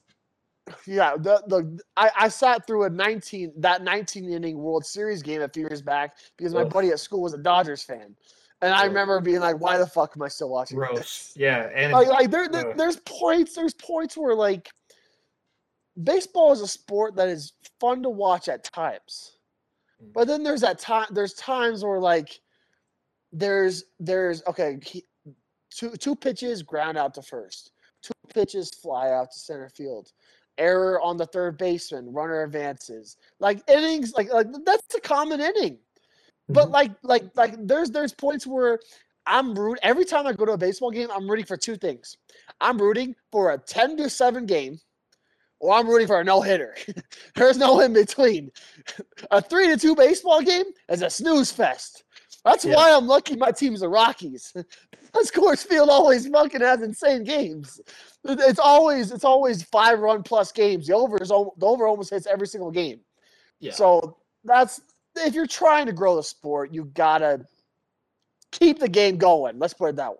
Well, the MLB is like sitting through a 2.5-hour lecture, and then he gives you a study guide with the answers on it. Like I could have got all of that information in 5 minutes. It didn't have to be 2.5 hours. What I really think that the crackdown is proving, I know Manfred's come out and said that they weren't juicing the balls so that there'd be more home runs hit. There has to be something going on because the response that we're seeing with the pitchers and the amount of sticky stuff is because it's so easy to hit home runs. The sticky stuff does help, and especially if you're a guy like Garrett Cole, who I think would have unhittable stuff no matter what, it does help, and it gives you that slight edge. Don't forget about the slight edge that hitters had for like 20, 25 years of steroids. Like Barry Bonds' helmet size grew when he turned 36. That's not normal. I don't know who you normally come in contact with, but that's not normal. So I think that's the main thing. And I also wanted to bring this up because I think it's stupid that the MLB is doing this. It started today as we're recording this. Today was the first day that the umpire can call for TSA searches on the field in between innings. So we'll talk about it next week, I'm sure, because I'm sure that there's going to be one game where the umpire is like, hold on, I have to check you before every single batter because I just don't trust you. The umpire wants to get a little bit more screen time. Hey, they better check the home run balls then for the home run derby, right? Or because there's going to be balls juiced. I want them juiced, right? I want them jacked up on every single steroid. I want them balloons. Yeah. Like I want those balls to fucking go out of the stadium at 600 fucking yards. I want to see the trainer. I want to see the Rock's trainer give Shohei Ohtani whatever kind of stack that the Rock uses. Give him a metal bat too. Fuck yeah. Let's make this shit fucking go. I think if you give him, because he hits 460-foot home runs with ease with a wood bat, giving him a metal bat, that's just a dangerous situation. I'm excited. I'm ready for that. I'm so ready for that. He's the only one. The MLB, we talk about them not knowing how to market their stuff. He's the only person right now that's been announced for the home run derby, so they know what they're doing. Everybody's jacked. Yeah, I mean, I think Judge said he's not doing it unless they go back to Yankee Stadium. So fuck him. I'm sorry. Fuck Judge. Honestly, I don't think that he would do very well at Coors Field hitting home runs. Oh, terrible trash player, trash organization. I'm going to keep that quiet. But I mean, but I think we'll have Vladdy Jr. I think because Vladdy Jr. has been fucking rakes too. I think they'll obviously have some Rocky. I think it'll be probably be Ryan McMahon. Yeah, McMahon. I want them to have Tatis. I think Tatis could do very well in a home run derby here.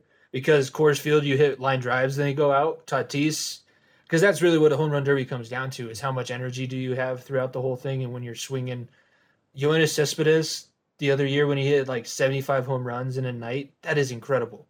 Swinging the bat for 75 home runs plus however many balls he didn't hit out, that's nightmare on your body. Yeah, talk about Cespedes, who wasn't doing it on roids, and then Josh Hamilton, who did it at Yankees on roids, Yankee Stadium on roids. No matter if you're on steroids or not, Josh Hamilton it's that hard. night, it was impressive Also too. something, yeah. Let's move on to most dominant team of the week now. And I'll let you go first, so I don't steal. I stole yours twice last week, so I'll let you go first this time. Mine's actually a pretty good one. So I have the Italian soccer team, the first team in UEFA tournaments or whatever to win every single league play game where you didn't concede a goal. First team in the World Cup or the Euros, and which are going on right now. First team to come out of the pool play, win every single game, and not concede a single goal. And they have 11 straight clean sheets, going back to friendlies and everything, which means no goals at all. And I mean, their goalie Gianluigi Donnarumma. Wow, yeah, that's a name. That's a name. Gianluigi Donnarumma. Yeah, the dude's a good goalie, but I mean, Italy is the third favorite to win right now, behind obviously France and Germany. Viva Italia! I mean, but Italy, number one team in the group, and they 3 clean sheets. They could be a deadly team, man. So that's my most dominant team of the week. Grande equipa dell'Italia. There we go. I like it. I chose the Milwaukee Bucks as my most dominant team of the week, not because they were necessarily super dominant, but hey, Giannis got past the second round of the playoffs, and we get to see the Greek Freak in a conference final. I'm excited for that. As a guy who's a casual basketball fan, but a big sports fan, that's exciting. That puts butts in the seats. That puts new eyeballs on the sport. So that's huge that Milwaukee got back there. And I think that they're probably going to get through Atlanta and make it to the final, and then we get Giannis in the You NBA never Finals. know. It's a little chilly up there in Milwaukee. You know, it's a little chilly. That's Some true. ice trays, maybe a present. Who does this? I guess Il Capo versus the Greek. We got the Mediterranean melee.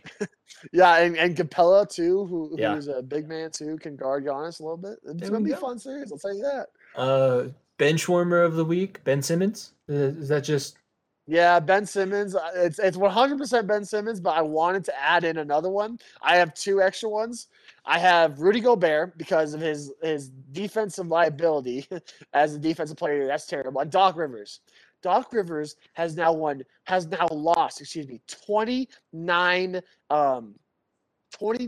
he's now lost 29 series clinching games. That is 27 more than he has 29 losses. I think it's either game 7 or no, it's not game 7 because he hasn't been coaching that long. 29 losses in series clinching games. The next highest is like 4 with like Pat Riley or Phil or something. Like 29. That is, I mean, He's probably I tweeted this getting out. close to tying his wins. like Doc Rivers, he is. I may have gotten slack for this. I may not. Doc Rivers is one of the most overrated coaches in NBA history. The Boston Celtics with KG and Paul Pierce, Ray Allen made that man a career. He should not be a coach in this league. Still, he is a coach in this league because he won that ring in Boston. Yeah. He doesn't win that ring in Boston in 2008, I think it was, or might have been 2009. 2008. Yeah. He doesn't win that ring there. He doesn't have a job. Reminder, the Clippers traded a first-round pick for Doc Rivers. They traded a first-round pick to Boston for Doc Rivers, the coach, back when Boston was getting rid of their big 3 and it was disbanding and they got rid of Doc Rivers. They traded a first-round pick for him. A coach, this guy, who is one of the worst winning percentages in Game 7 history, or the worst winning percentage in Game 7 history. And I mean, look, Ben Simmons is to blame because the poor guy does everything right-handed, and Doc Rivers at this point is like, fuck it, man. Everywhere I go, everybody just disappoints me. and he just doesn't do in-game adjustments. Ben Simmons sucks, and the Philadelphia, just Philly is the bench warmer of the league. There we go. We'll combine all of it. Philly is the bench warmer of the league. I'll ask you this question: would you rather have Nick Sirianni or Doc Rivers as your head coach as a professional athlete? Are you playing? You rather go with rock paper scissors over Zoom, or are you going with a guy who's never going to win you anything ever? Yeah, I'm gonna go with Nick Sirianni then. I guess. Yeesh. I guess. I mean, that's a tough blow. Doc I'd Rivers. rather just But not be a pro. Sirianni could be a good coach. You're like, I'd rather just not be a pro athlete. I'm gonna go ahead and work a 9 to 5. I can't deal with either of you. Yeah, Ben Simmons, if he was 5'8", would be working at UPS. He'd be a truck driver if he wasn't 6'10". Do you think that he'd be good at like 21 or something like that? Do you think that he should maybe go around to like street courts in New York or something?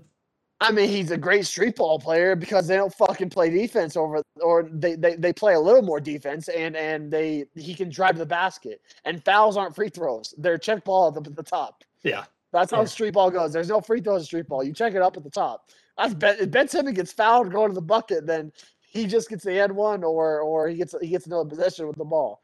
So It's a bad situation. That's all we can say. When Jimmy and I took the same amount of shots as Ben Simmons in the fourth quarter of games 5, 6, and 7, that's all you need to say. We took as many shots as he did in game 5, 6, and 7 in the fourth quarter. That's true. Sitting on our couches. If I'm able to roast you about your shooting sleeve, you know that you're in a bad situation. And when I said that, you're like, oh, but then you thought about it, you're like, he's not wrong. He's not wrong. The most useless piece of clothing in NBA history. That's the meme. Like, if you ever feel like you're useless, remember Ben Simmons wears a shooting sleeve. Yep. Let's move on here to our partnership segments. We'll go with What's Brewing, first presented by the High Alpine Brewing Company. Follow our friends on Instagram and Twitter at High Alpine Brew. You can also check them out on Facebook. Great brewery out there in Gunnison in the mountains in Colorado. And I want to start because I saw this one when I first came to ESPN this morning, and it surprised me because it's not something that I was expecting to read. But the NCAA took a major loss at the Supreme Court level when they were trying to lower the size of athletic scholarships allowed to be given by the schools since the name and likeness law was passed. The NCAA was then trying to lower the amount of money that they have to pledge for scholarships, and the Supreme Court turned them down in a unanimous ruling 9-0 in favor of the former players, which reignites hope that things can be changed for the better and that the NCAA isn't all powerful. Because if you want to talk about some of the most corrupt organizations in the world, I think it goes FIFA. I think it goes Olympics because I love the Olympics and I know that I'm not saying anything else, but I'm not saying this. we can go through history, but the NCAA is up there with some of the bigger crooks, and this was a time where they actually got put back in their place. I agree with the ruling that the Supreme Court had, and I think that this is maybe showing that the schools can. I think it started last year with Nebraska, even though they kind of got put back in their place with the conference. But I think it started back then when they were like, you know what? I don't need a conference. We're just going to play games. Whoever wants to show up can show up. And now we're seeing the NCAA get pushed back in other areas. I think it's great for college sports. I think this is exactly the first step that is needed to maybe making the future a little bit better for these student athletes. As somebody who played under the NCAA banner. Yeah, and for myself, who has friends who played there as well, and have seen that firsthand, I think that's the next step, 100%. 100%. So for my next What's Brewing, we just talked about it. The process is over. Process is a reality, Philly. It's a reality. Where the process, it's not the process anymore. You can't keep going 8 years and say it's still a process. It's a reality check. Ben Simmons is switching hands. He's not shooting with his left anymore. He's going to be shooting with his right, apparently. I mean, he's right-handed. When he threw out the first pitch for the Phillies, he threw right-handed. Why the fuck are you left-handed shooting? So he's gonna be shooting with his right hand. He's probably gonna be traded to fucking Orlando or somewhere shit and be sent to basketball hell, and he'll be forgotten about and be one of the worst. No, not the worst, but be in the conversation for one of the biggest busts and the number one overall pick. Could be in that conversation eventually. And yeah, the process is over. And any doubt that Embiid was better than Jokic because Jokic got as far as Embiid did without his best player or second best player, without his second best player. He got as far as Embiid did. So any debate about Embiid being better than Jokic is over. Goodbye. Your argument is invalid. What are the odds that we maybe see Mike Conley or CJ McCollum in Philadelphia after they blow up the process? If CJ McCollum doesn't make that team better, I don't know why people think Ben Simmons for CJ McCollum is going to make everyone better. Because what the fuck is Ben Simmons going to do off ball in Portland? He has to have the ball in his hands to do something. Because he can't go off a screen and fucking pull up. Is Damian Lillard going to be a shooting guard in Portland? And then also, CJ McCollum, you want to talk about disappearing acts? He disappeared in the first round way easily. Like then Philly is back to square one, and they only have one star, and they have a bunch of role players. So I think that's a terrible trade for both teams. But I mean, that's just me. Damn it! That's the last time I listened to Kendrick Perkins talk about basketball. I should have known. Kendrick Perkins is just something different. I'll tell you that. He continues to amaze me because he pushes the limits of stupidity every single time that he goes on TV. But he has a job at ESPN, and I don't. So what do I know? Because he's also an NBA champion because of Doc Rivers. Well, I was about to say Kendrick Perkins and Doc Rivers have the same amount of credibility because they won the fucking championship because of Kevin Garnett, Paul Pierce, and Ray Allen. Let's put that out there. I was also the only reason why those two men have jobs today is because of Kevin Garnett, Ray Allen, and Paul Pierce. Let's put that out there.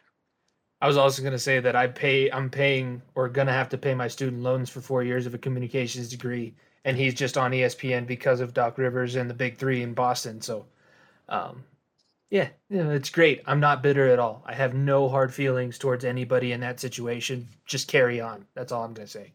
Off the Hinges, presented by the Unhinged Sports Network. Follow them at Network Unhinged on Twitter. Check out all the shows at unhingedsn.airtime.pro. Our show debuts every Wednesday from 1 to 3 p.m. Eastern. What do you got? What are you going off the hinges about this week? So my off the hinges, I am so sick and tired of these voters. The NBA media voters for awards is terrible. So the All-NBA teams were announced. First of all, Devin Booker wasn't anywhere on there. Blows my mind. He wasn't an all-star either. Joel Embiid, who was second in MVP voting, was his first team, which I guess they only took one center, but they should have taken a two because Embiid deserved to be first team. And these voters aren't getting it. They're not getting it. Players' bonuses rely on this. Paul George and Devin Booker lost out on the Supermax because of Devin Booker is not going to get the Supermax because he wasn't part of an All-NBA team in his contract.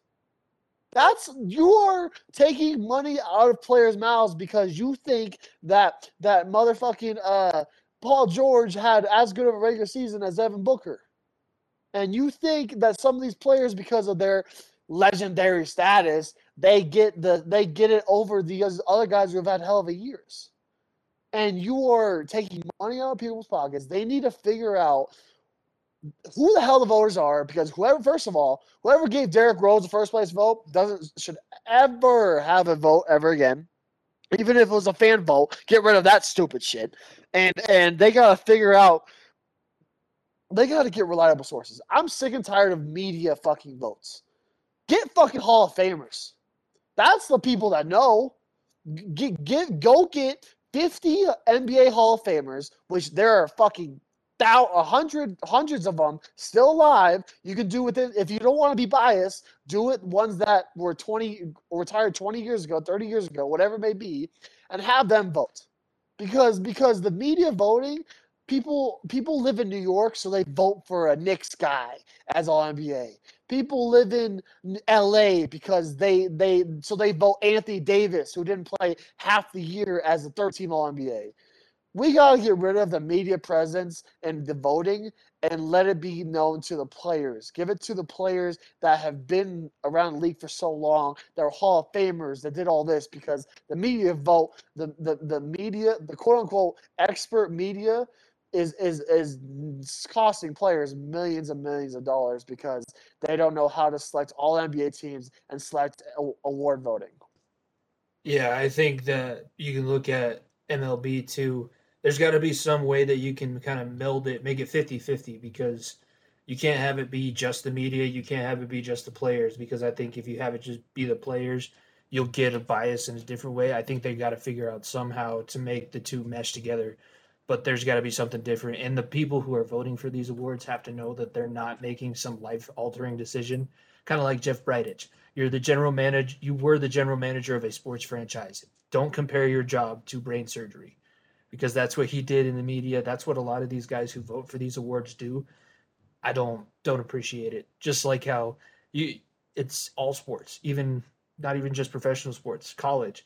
Christian McCaffrey should have won the Heisman his senior year, but he played in Stanford, so everybody who voted for the Heisman went to bed when his games were going on. Nobody ever watched him, and Derrick Henry ended up getting it instead. Not like a bad consolation. It's just different. My off the hinges this week, and it's about your Broncos. They got a lot of flack for canceling their last minicamp practice. I think it's mainly just because people need something to talk about at this time of the year. I honestly don't have a problem with it. And I think if you're going to ask me, the biggest thing that the Broncos needed was a little bit of team camaraderie last season, and this is something that maybe will bring them that. They were able to hang out. They were able to be lighthearted, able to have fun, joke around. And really, these mini camp practices weren't going to do much for them anyways. When training camp starts and when these scrimmages and preseason and season games start, you're going to see a little bit of benefit from this. I don't think that this was a totally lost day for the Denver Broncos, and everybody saying that this is going to be the reason they go 5-11 again is not looking at the roster, not looking at anything of the past 4 to 5 years where they've been under 500. They're just trying to say that because they need content for their show. It's June 23rd as you're listening to this. Why the fuck is this even a topic? Teams do this, team building activities all the time. All the time. They have their players go to playoff games together. They have their players go play golf together. It's the middle of fucking June, and the season doesn't start till fucking October. Or no, September. Doesn't start till September, excuse me. Like you're telling me a field day where teammates get to know each other more than they already were. I think this should be more often. Mm-hmm. Because obviously there's because veteran leadership like the Von Millers, the Shelby Harrises, get to meet these guys Bradley Chubb has been around for a few more years, but get to meet Patrick Surtain, get to meet Jerry Jeudy, get to meet these guys in a different way than just banging heads at practice. That's how you build a championship team. Yeah. Tom Brady doesn't just fucking go out and play and throw to his receivers on off days just for the hell of it. He's building camaraderie. Mm-hmm. Like there's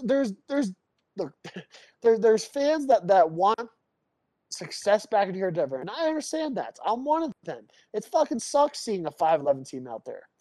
I'm not gonna lie, but like if you're telling me that one practice in the middle of fucking June is going to cost this team a fucking game, I'm going to tell you right now you're an idiot, and you should stop. You should get off the fucking wagon, because when this Broncos team somehow ends up, or one day ends up being good again, you don't fucking deserve to be on it, because this goes much farther than football. This goes to the mental health aspect of it, of getting the players a nice day to have fun with their families and with teammates. This goes to the factor of building camaraderie, building up a team, because this ain't the fucking tennis or this ain't tennis or this ain't swimming where you're by yourself up there. You are a team aspect, and you are only as good as your weakest player. Mm-hmm. And that goes for football, even though there's 50 guys on the roster and 22 play at a time. Like, there's still an aspect of, if your worst guy on the team is slacking and doesn't feel connected with everyone else around them, then that's just going to hurt you in the long run. Well, I mean, go back to the conversation we had with Chris Anderson in a podcast a while ago now. We've been doing this for almost a year since we had him on, but we asked him what, like, the turning point was when he came back to Denver and was playing with the Thuggets, And he did, or not the. I think it was what was the turning point in Miami and how he became ingratiated in that culture. He didn't tell us a practice story. He told us a story about them being out at a fundraiser at a karaoke bar, and the team forced him to get up there and sing. Yeah. Like it was a That, non practice related activity, but that's how they melded together, and that's how they built the trust to go out and win a championship. like it's one fucking practice in the middle of June. If this was a practice during the week of a game, it's different. Totally different. And Or June if this is Sean McVay canceling minicamp altogether. yeah, like this. I mean, take a break, man. Like, give it a break. And let these are kids. Some of these guys are our age, 20, 21 years old, 22 years old, that are still living the dream, and they are having fun and enjoying their life. Their teammates. Let them live. I agree. That's why I wanted to bring it up, because it's not that big of a deal. And everybody that I've listened to who actually played the game said the same thing. It's not that big of a deal. You can have just as much benefit come out of somebody having fun, like egg toss or water balloon fight, something on the field. You can have just as much fun and learn just as much about being a team during that as you can in your fifth session of 9-on-7 after you've been bashing heads for 2.5 hours. There's more building than what's on the field. You're building something that's not even talked about. The team aspect is something that's not talked about. You don't say, "Oh, we are so close together." It just happens. Either when you're on a team aspect, anyone who's played a team sport at all, if that team gels together or not. You just know. It's not spoken about. Well, you don't talk with the other guys saying, "No, we have bad chemistry. I don't like you." Blah blah blah. I mean, of course, those altercations happen, but every single person in the locker room knows that this is a good team or not.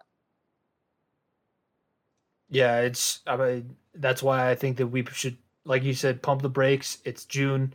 We don't have to worry about it, and we can just continue to move on.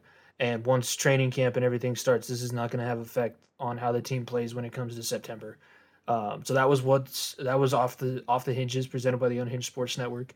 And now moving on to the final What's on Our Screen segment, this time presented by the Dago Express podcast, my new podcast that I started about a month ago with my brother. You can follow us at Dago Express on Instagram and Twitter. But we are going to start. So I'll say that PLL lacrosse is on my mind because the Water Dogs are taking on the Archers, the number one team in the league based on goal differential. They're going to their asses kicked. I'm sorry, but they are. Listen, we won both games the last time that we had games. So I'm holding out hope. The Archers are different. I'll tell you that right now. Between Grant Ament and their absolute or Tom Schreiber. I mean, these are names that most people probably have no idea, but these are absolute studs at the game of lacrosse. And the Water Dogs they're a good story. You're a good story, Jimbo. But the Archers are built different, as you like to say. I think you're just salty that the Redwoods and Water Dogs are dead even right now. They lost one game. My Woods will be fine. No, but they play in Baltimore. 35 shots, 34 shots allowed, and 1 goal differential. Okay, well, it's going to change. This weekend they're in Baltimore, which is where the home of Johns Hopkins University, which is where Kyle Harrison, who is playing his final season of pro lacrosse. He's played for 20 years now, and he is returning home. So the Woods are going to win. Don't worry about that. They'll be back up top, and I will guarantee, Charles Barkley guarantee that the Woods win and the Water Dogs lose. Wow. There you go. I mean, that's a deep lacrosse cut. You're bringing in Johns Hopkins University and everything like that. That's like the Northeast is probably blowing up right now because you just mentioned you barely know. Yeah, people don't know about Johns Hopkins unless you know about lacrosse. Johns Hopkins is lacrosse. Yeah, that's your doctors. Yeah, that's basically all I know about that school. But go ahead. Let's. I want you to remind the people what this segment is going to be moving forward because, like I said, this is the last What's on Your Screen. So, what are we going to fill in instead? Yes. So starting weekly, we'll have one conspiracy theory where Jimmy and I will alternate what conspiracy theory we want to talk about, and at the end we're either going to debunk it that is completely false, or we'll say maybe true, or we'll do fact or cap. The fact or cap. That's what we'll call it. It's fact or cap with the far to the bench, and where we decide whether the conspiracy theory is either totally fucking wrong or there's a good shot of it being true. So we'll discuss the details, and I may be the first one next week, or Jimmy may be the first one next week. We'll decide that later, but that's what this is going to be. Yeah, that's coming up. And then we also, like I mentioned last week, we're going to have some more YouTube content, YouTube exclusive content with the How It Could Have Sounded.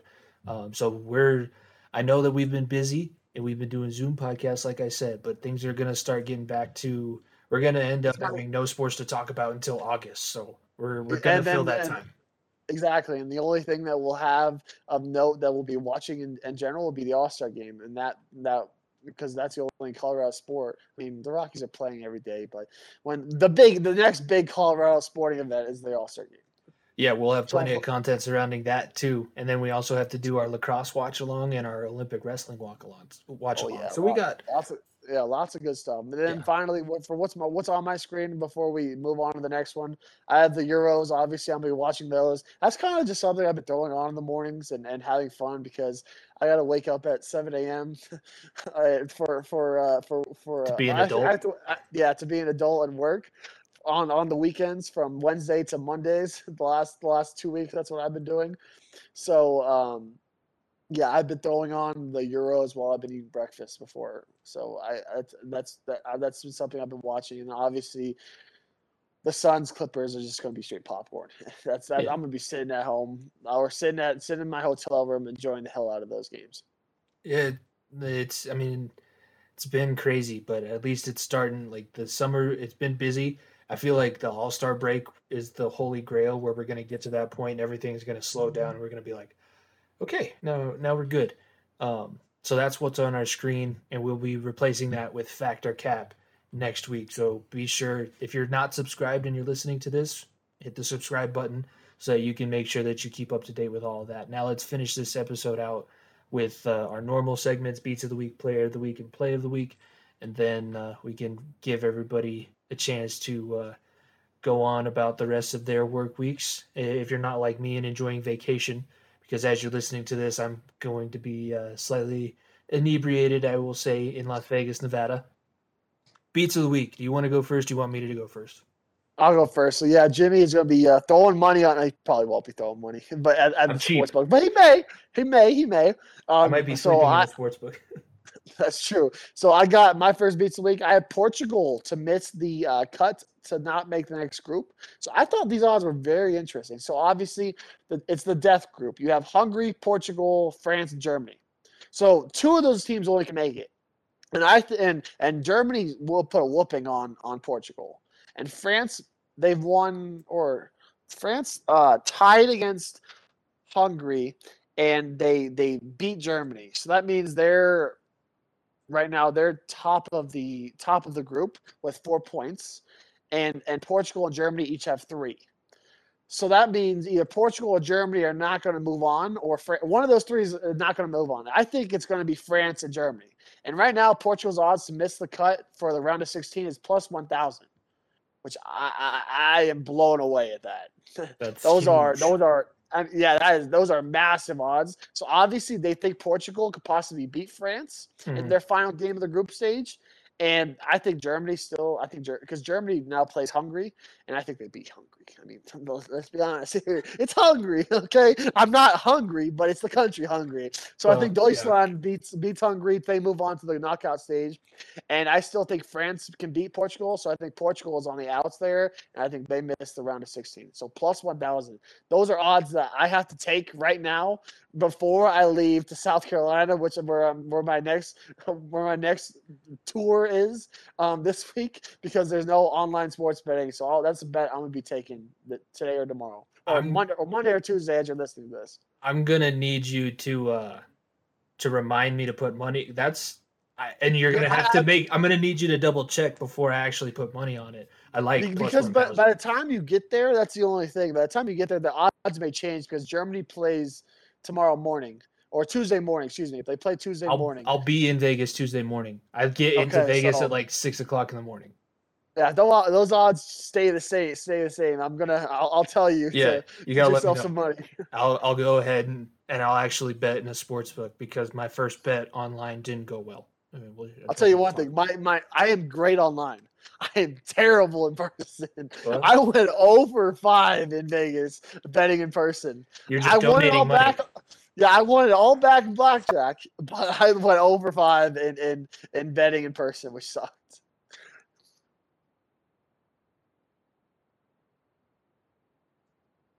All right. Yeah, I'm interested to see. Like I've been in a sports book. I fell asleep in the sports book because they were the most comfortable chairs, and I ran out of money to Oh, those spend are at very the comfy. nightclub. So I'm excited, and I'll be texting you tomorrow, and I don't know if you'll be awake yet because I'm not even going to bed tonight as we're recording this. I'm just staying up for the flight. So I'll need a reminder text in the morning, and then I'll need you to double check and make sure that this is still something because I'm But obviously those not are going to still the watch. odds that are there. Yeah, and I don't know anything about the rules or the point structures, so plus 1,000. Don't screw me on this. I need you to be my bookie, I'm like my trying not to bookie screw interpreter. myself either, Jimbo. Yeah, Because I'm gonna okay. be throwing money on my own on that. So If you put money down, I'll have faith and I'll put some money down live and we'll see what happens. Maybe that'll be some social media content for you guys. So follow us at FEOTB Pod. My first beat for this week, Ovin St. Preux plus 120 against Tanner Boser. Over Ovin St. Preux plus 120 over Tanner Boser. yeah, I mean that is it a big UFC card this weekend? I think it's just a fight night. It's not Just not it's not fight night? anything Okay. huge, but Yeah, I watched those are two of the bigger names on the card. Yeah, I watched The Ultimate Fighter while I was on the plane. So I mean, all the UFC stuff is good. I know we're 3 weeks out from Poirier McGregor 3. I think there's another UFC card. I thought there was before then, but I'm not positive. Or sorry, Sure. like pay-per-view card. But I mean, it's always great watching UFC. Whenever you're Saturday night, if there's no NBA on, no NHL on, like there is Monday night, there is a game at NHL Monday night, but it was a 7-0 game, so there's basically no games on Monday. Unfortunately, I'm gonna watch some UFC stuff, old UFC stuff, because that's always a good time to watch. Yeah, and I think Ovin St. Preux, he's the guy who holds the record for Von Flue chokes in the UFC, which is like an impossible choke to get in jiu-jitsu. So he's a live underdog no matter what. And he was John Jones' first fight back from the initial suspension from when he crashed into the pregnant woman and broke her arm while high on cocaine a while ago. And Ovin St. Preux that was the first one. Yeah, that was the first suspension. But Ovin St. Preux looked really good against a guy like John Jones. And Tanner Boser is a young prospect, but he's not. I would go with experience over the young lion and Tanner Boser. So I like Ovin St. Preux plus 120. What's your next line that you got? So I mean, I'm picking the Suns to win because I'm bandwagoning. So I might as well go full bandwagon. Yeah. I'm gonna go Devin Booker NBA Finals MVP at plus 280. The favorite right now is Giannis at plus 140. The second favorite right now is Devin Booker Finals MVP to plus 280. I think it's going to be one of those two teams to win it all. And I think it's going to be Giannis or Devin Booker as the NBA Finals MVP. So if you're picking the Suns like I am, then come with me and bet Devin Booker NBA Finals MVP. If you're also picking the Suns, why not go with my next line? Suns in 4 plus 440 over the Clippers. Jimmy, by the time this comes out, this might already be completely null and void because this will be after game 2. But hey, Suns in 4 I could plus still be 440. alive. Oh my god, man. And tricks on everybody else. I'm going to clip this and put Suns in 4 in the title and clickbait the hell out of everybody. I don't think it's going to happen, but plus 440, come on. I don't know what hurts more. Actually, I do know what hurts more. The Nuggets getting their asses kicked 4-0 or the fucking guy losing or fucking that's what hurts more. That guy continuing to be famous. Yeah, the guy continuing to be the fucking face of fucking Suns fans. In 4. That's what that hurts more than freaking Nuggets losing because we had no shot of winning that series, obviously, in general. And the guy fucking beating the shit out of our Nuggets fan and then yelling Suns in 4 and then it coming true just hurts even more. Did you watch him when he was on Pardon My Take? No, I saw they interviewed him while he was at game 1, and it was just a fucking shit show. When he was on Pardon My Take, they were like, Devin Booker reached out, like, what would be the one thing that you want from the Suns organization? And this dude was like, if I could just get out on the court, like shoot around with the boys before the game. And Big Cat's like, Big Cat, who's like the biggest internet troll of all time, is like, that's a big fucking ask. Like, That's yeah, a huge like, fucking ass. I could just warm up with the boys before game 1 of the Western Conference Finals. That is not a fucking something that you could give a guy a jersey or whatever. Give a or- guy tickets. Give a guy tickets, but fucking warm up with the team? Are you shitting me? Oh my god! Pardon my take is like that's probably not going to happen. But you shot. Your I shot. can't wait till a month from now that guy becomes the most irrelevant person in the world. Hey, he lives in Denver. Hey, so maybe no, because I think he just traveled here because no, he lives in Denver. He's lived here for about 10 years. Oh my god! It gets worse. Oh man! Give us your We're third in pain betting already. line. Yeah, give us your third betting line so that we don't cry. My third betting line, I thought this was interesting. So the Giants lead the NL West, and they're right now the third favorite to win the division. I know we're like we're not even halfway through the year, but they're leading the NL West, and they're at plus 850 odds to win the NL West. I thought that was interesting. I hate the Dodgers. I don't like the Giants. It's a Sure as hell sucker. don't like the Padres. I'm gonna tell you, But, it's I a mean- sucker's bet. Yeah, because everybody the Dodgers will be the Dodgers at the end of Yeah. the season. But I thought maybe it's interesting. I couldn't find second place odds because second place odds will probably be interesting between San Fran and San Diego. But I mean, I just don't want the Dodgers to win the NL West again. I don't care who it is. Just give me someone else. And Yeah. and the Giants right now have the best opportunity because the Padres just got fucking swept by the Rockies. They got their asses kicked for 3 straight games. The Rockies were on a 6-game winning streak, by the way. They were. And because they Baseball's swept the so- Padres. Baseball's so weird. out there. I know. It's so out there. I want to be a sports analyst, and I'm not going to say that I won't be an MLB analyst, but like it's basically like being a weatherman. I think it's going to rain. It didn't rain at all. It was clear skies all day. I don't know. I can't predict what's going to happen. Your guess is as good as mine. My last betting line, this one's also out there. Canadians plus 230 to win the series, and plus 110 it goes 7. So Canadians and 7 plus 340. Hey, not Suns and 4. Habs and 7, baby. Habs and 7. Habs and 7. Habs and 7. Habs and 7, right? Habs and 7. No, 7. Remember, Oh, 7. Wow, my fucking math. Habs and 7. There we go. That works. I was definitely- fucking counting it. we're definitely clipping this now. Because we Oh my both did it. God. I went like this, and then you did it. went like this for 7. Oh no. Yeah, Oh man, this is fucking Not late. smart. You can tell Not we've been smart. working. yeah. Just not smart. I don't know. Who's your player of the week? Player of the week is fucking John Ram. Shout out John Ram. He won Yeah. the U.S. Open. The guy had got fucking pulled off of the British Open, and he came back and won the U.S. Open. Good for him. It's the shit show of major golf tournaments because there was a guy that fucking ran on the course and hit one of the balls. Did you see that? One of the balls. I heard it was basically Happy Gilmore this weekend. One of the guys in the practice. Lucky it was I think it was just the practice round. He ran onto the course. He snuck a fucking club in because you can't bring golf clubs into the fucking thing for obvious reasons. But he snuck a club. Being the main reason. Yeah, this is the main reason. He snuck it in his pants, up his shirt, and fucking went in and hit the golf ball in the middle of the fucking fairway as they're walking up to it. Everyone was like, "What just happened? What do we do?" It was hilarious. But yeah, John Ram, player of the league. I'm glad he was able to win. You have a much better player of the week, so I'll let you go ahead. Yeah.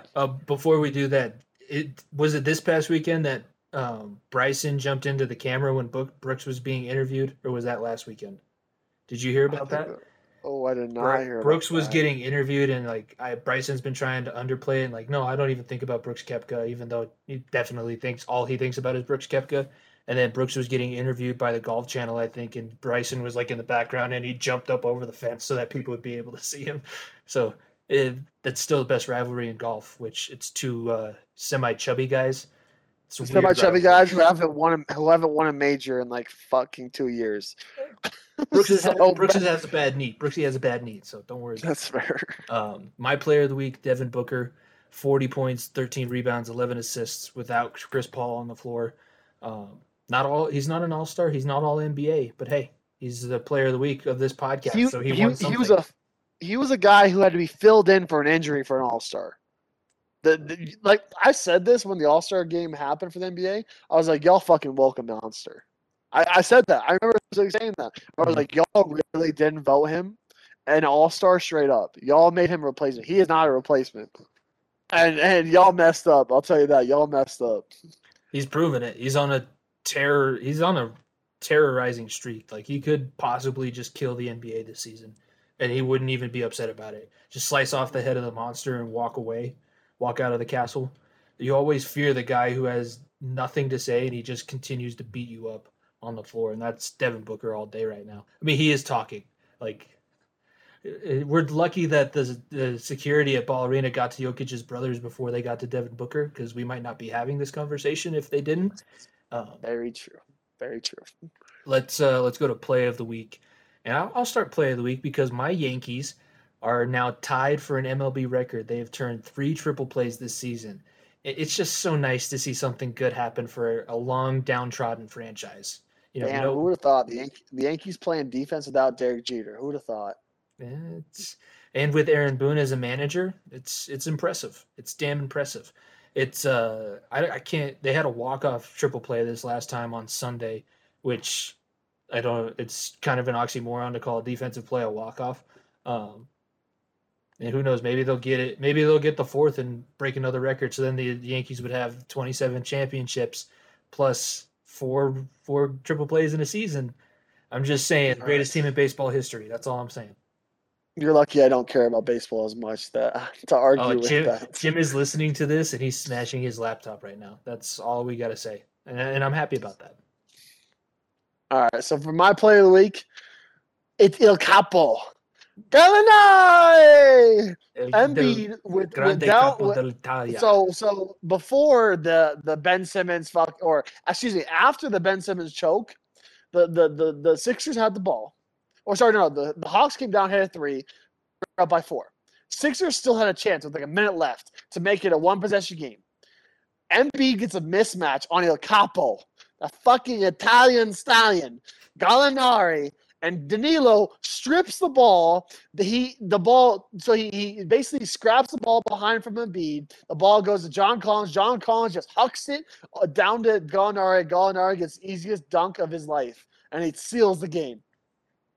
Play the fucking music. Danilo Gallinari vince tutta l'equipo. Danilo Gallinari vince tutta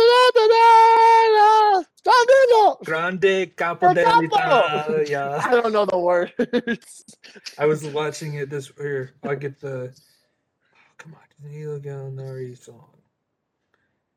Twitter never cooperates when you need it to. It really doesn't. I can't hear it. There you go. Oh, it's like spazzing out. It's spazzing out. We'll see. I think it'll come through on the audio. Hopefully, if not, that'll be a couple seconds of audio that we can't use. But Il Capo, I'll never say no to an Il Capo player. Everybody loves Il Capo. Denver Nugget legend. He was the only Denver Nugget that I knew for so long. Danilo Gallinari. You were like, there's an Italian guy who plays. I was like, no shit. There's an Italian guy who plays basketball? I didn't think we were built to play basketball. Gallo has the mohawk too flowing still. Yeah. The fucking buzzed mohawk. Oh man, the dude's a legend. He's straight out Jersey Shore. He's from actual Italy, but he looks like he's straight out of Jersey Shore. And I'm here for it. I'm here for it. I love me some Gallo. Love me some Gallo. Yeah, let's go ahead and wrap things up.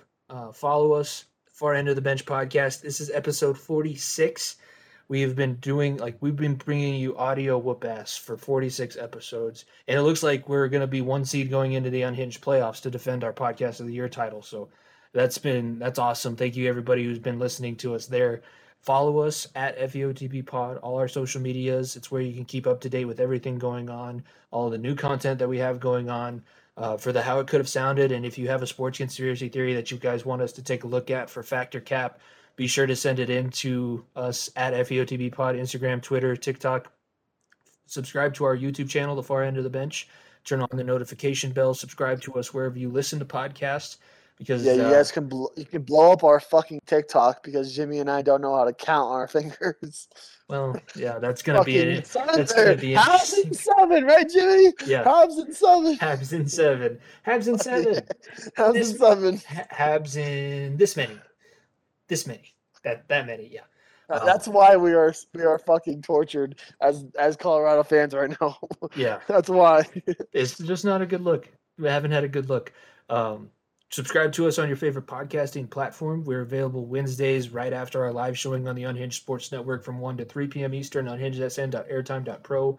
Available on demand right after. Subscribe, rate us 5 stars, leave a review, because that's the best way to help out the podcast grow. We've been enjoying this for the past year. We can't wait to bring you more content. Nico, what do you want to leave the people with before we send them off to the rest of their work week?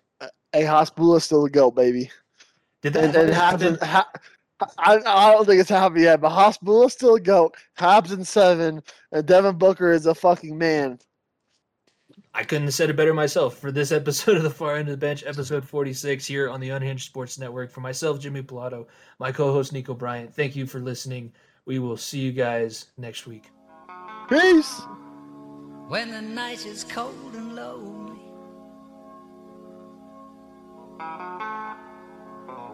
this is a dollar bill piece. Was it the money that made me a savage? Popping them perks and I made it a habit. Towing them pictures and serving them addicts. That was exciting to me. I'm so excited to be. Started with nothing, we had to inspire the beat. All the feels like it to me. I'm getting to it, feel like the man. I got the plan. I call the shooters, they out with the van. Play with the squad, get pop like a sand. Pop like a perk. I'm going ham. I'm going crazy. I'm sticking up for niggas. That music, I look a sand. I'm in the kitchen, compressing the bird. Take out the 9 and that's hella for 30.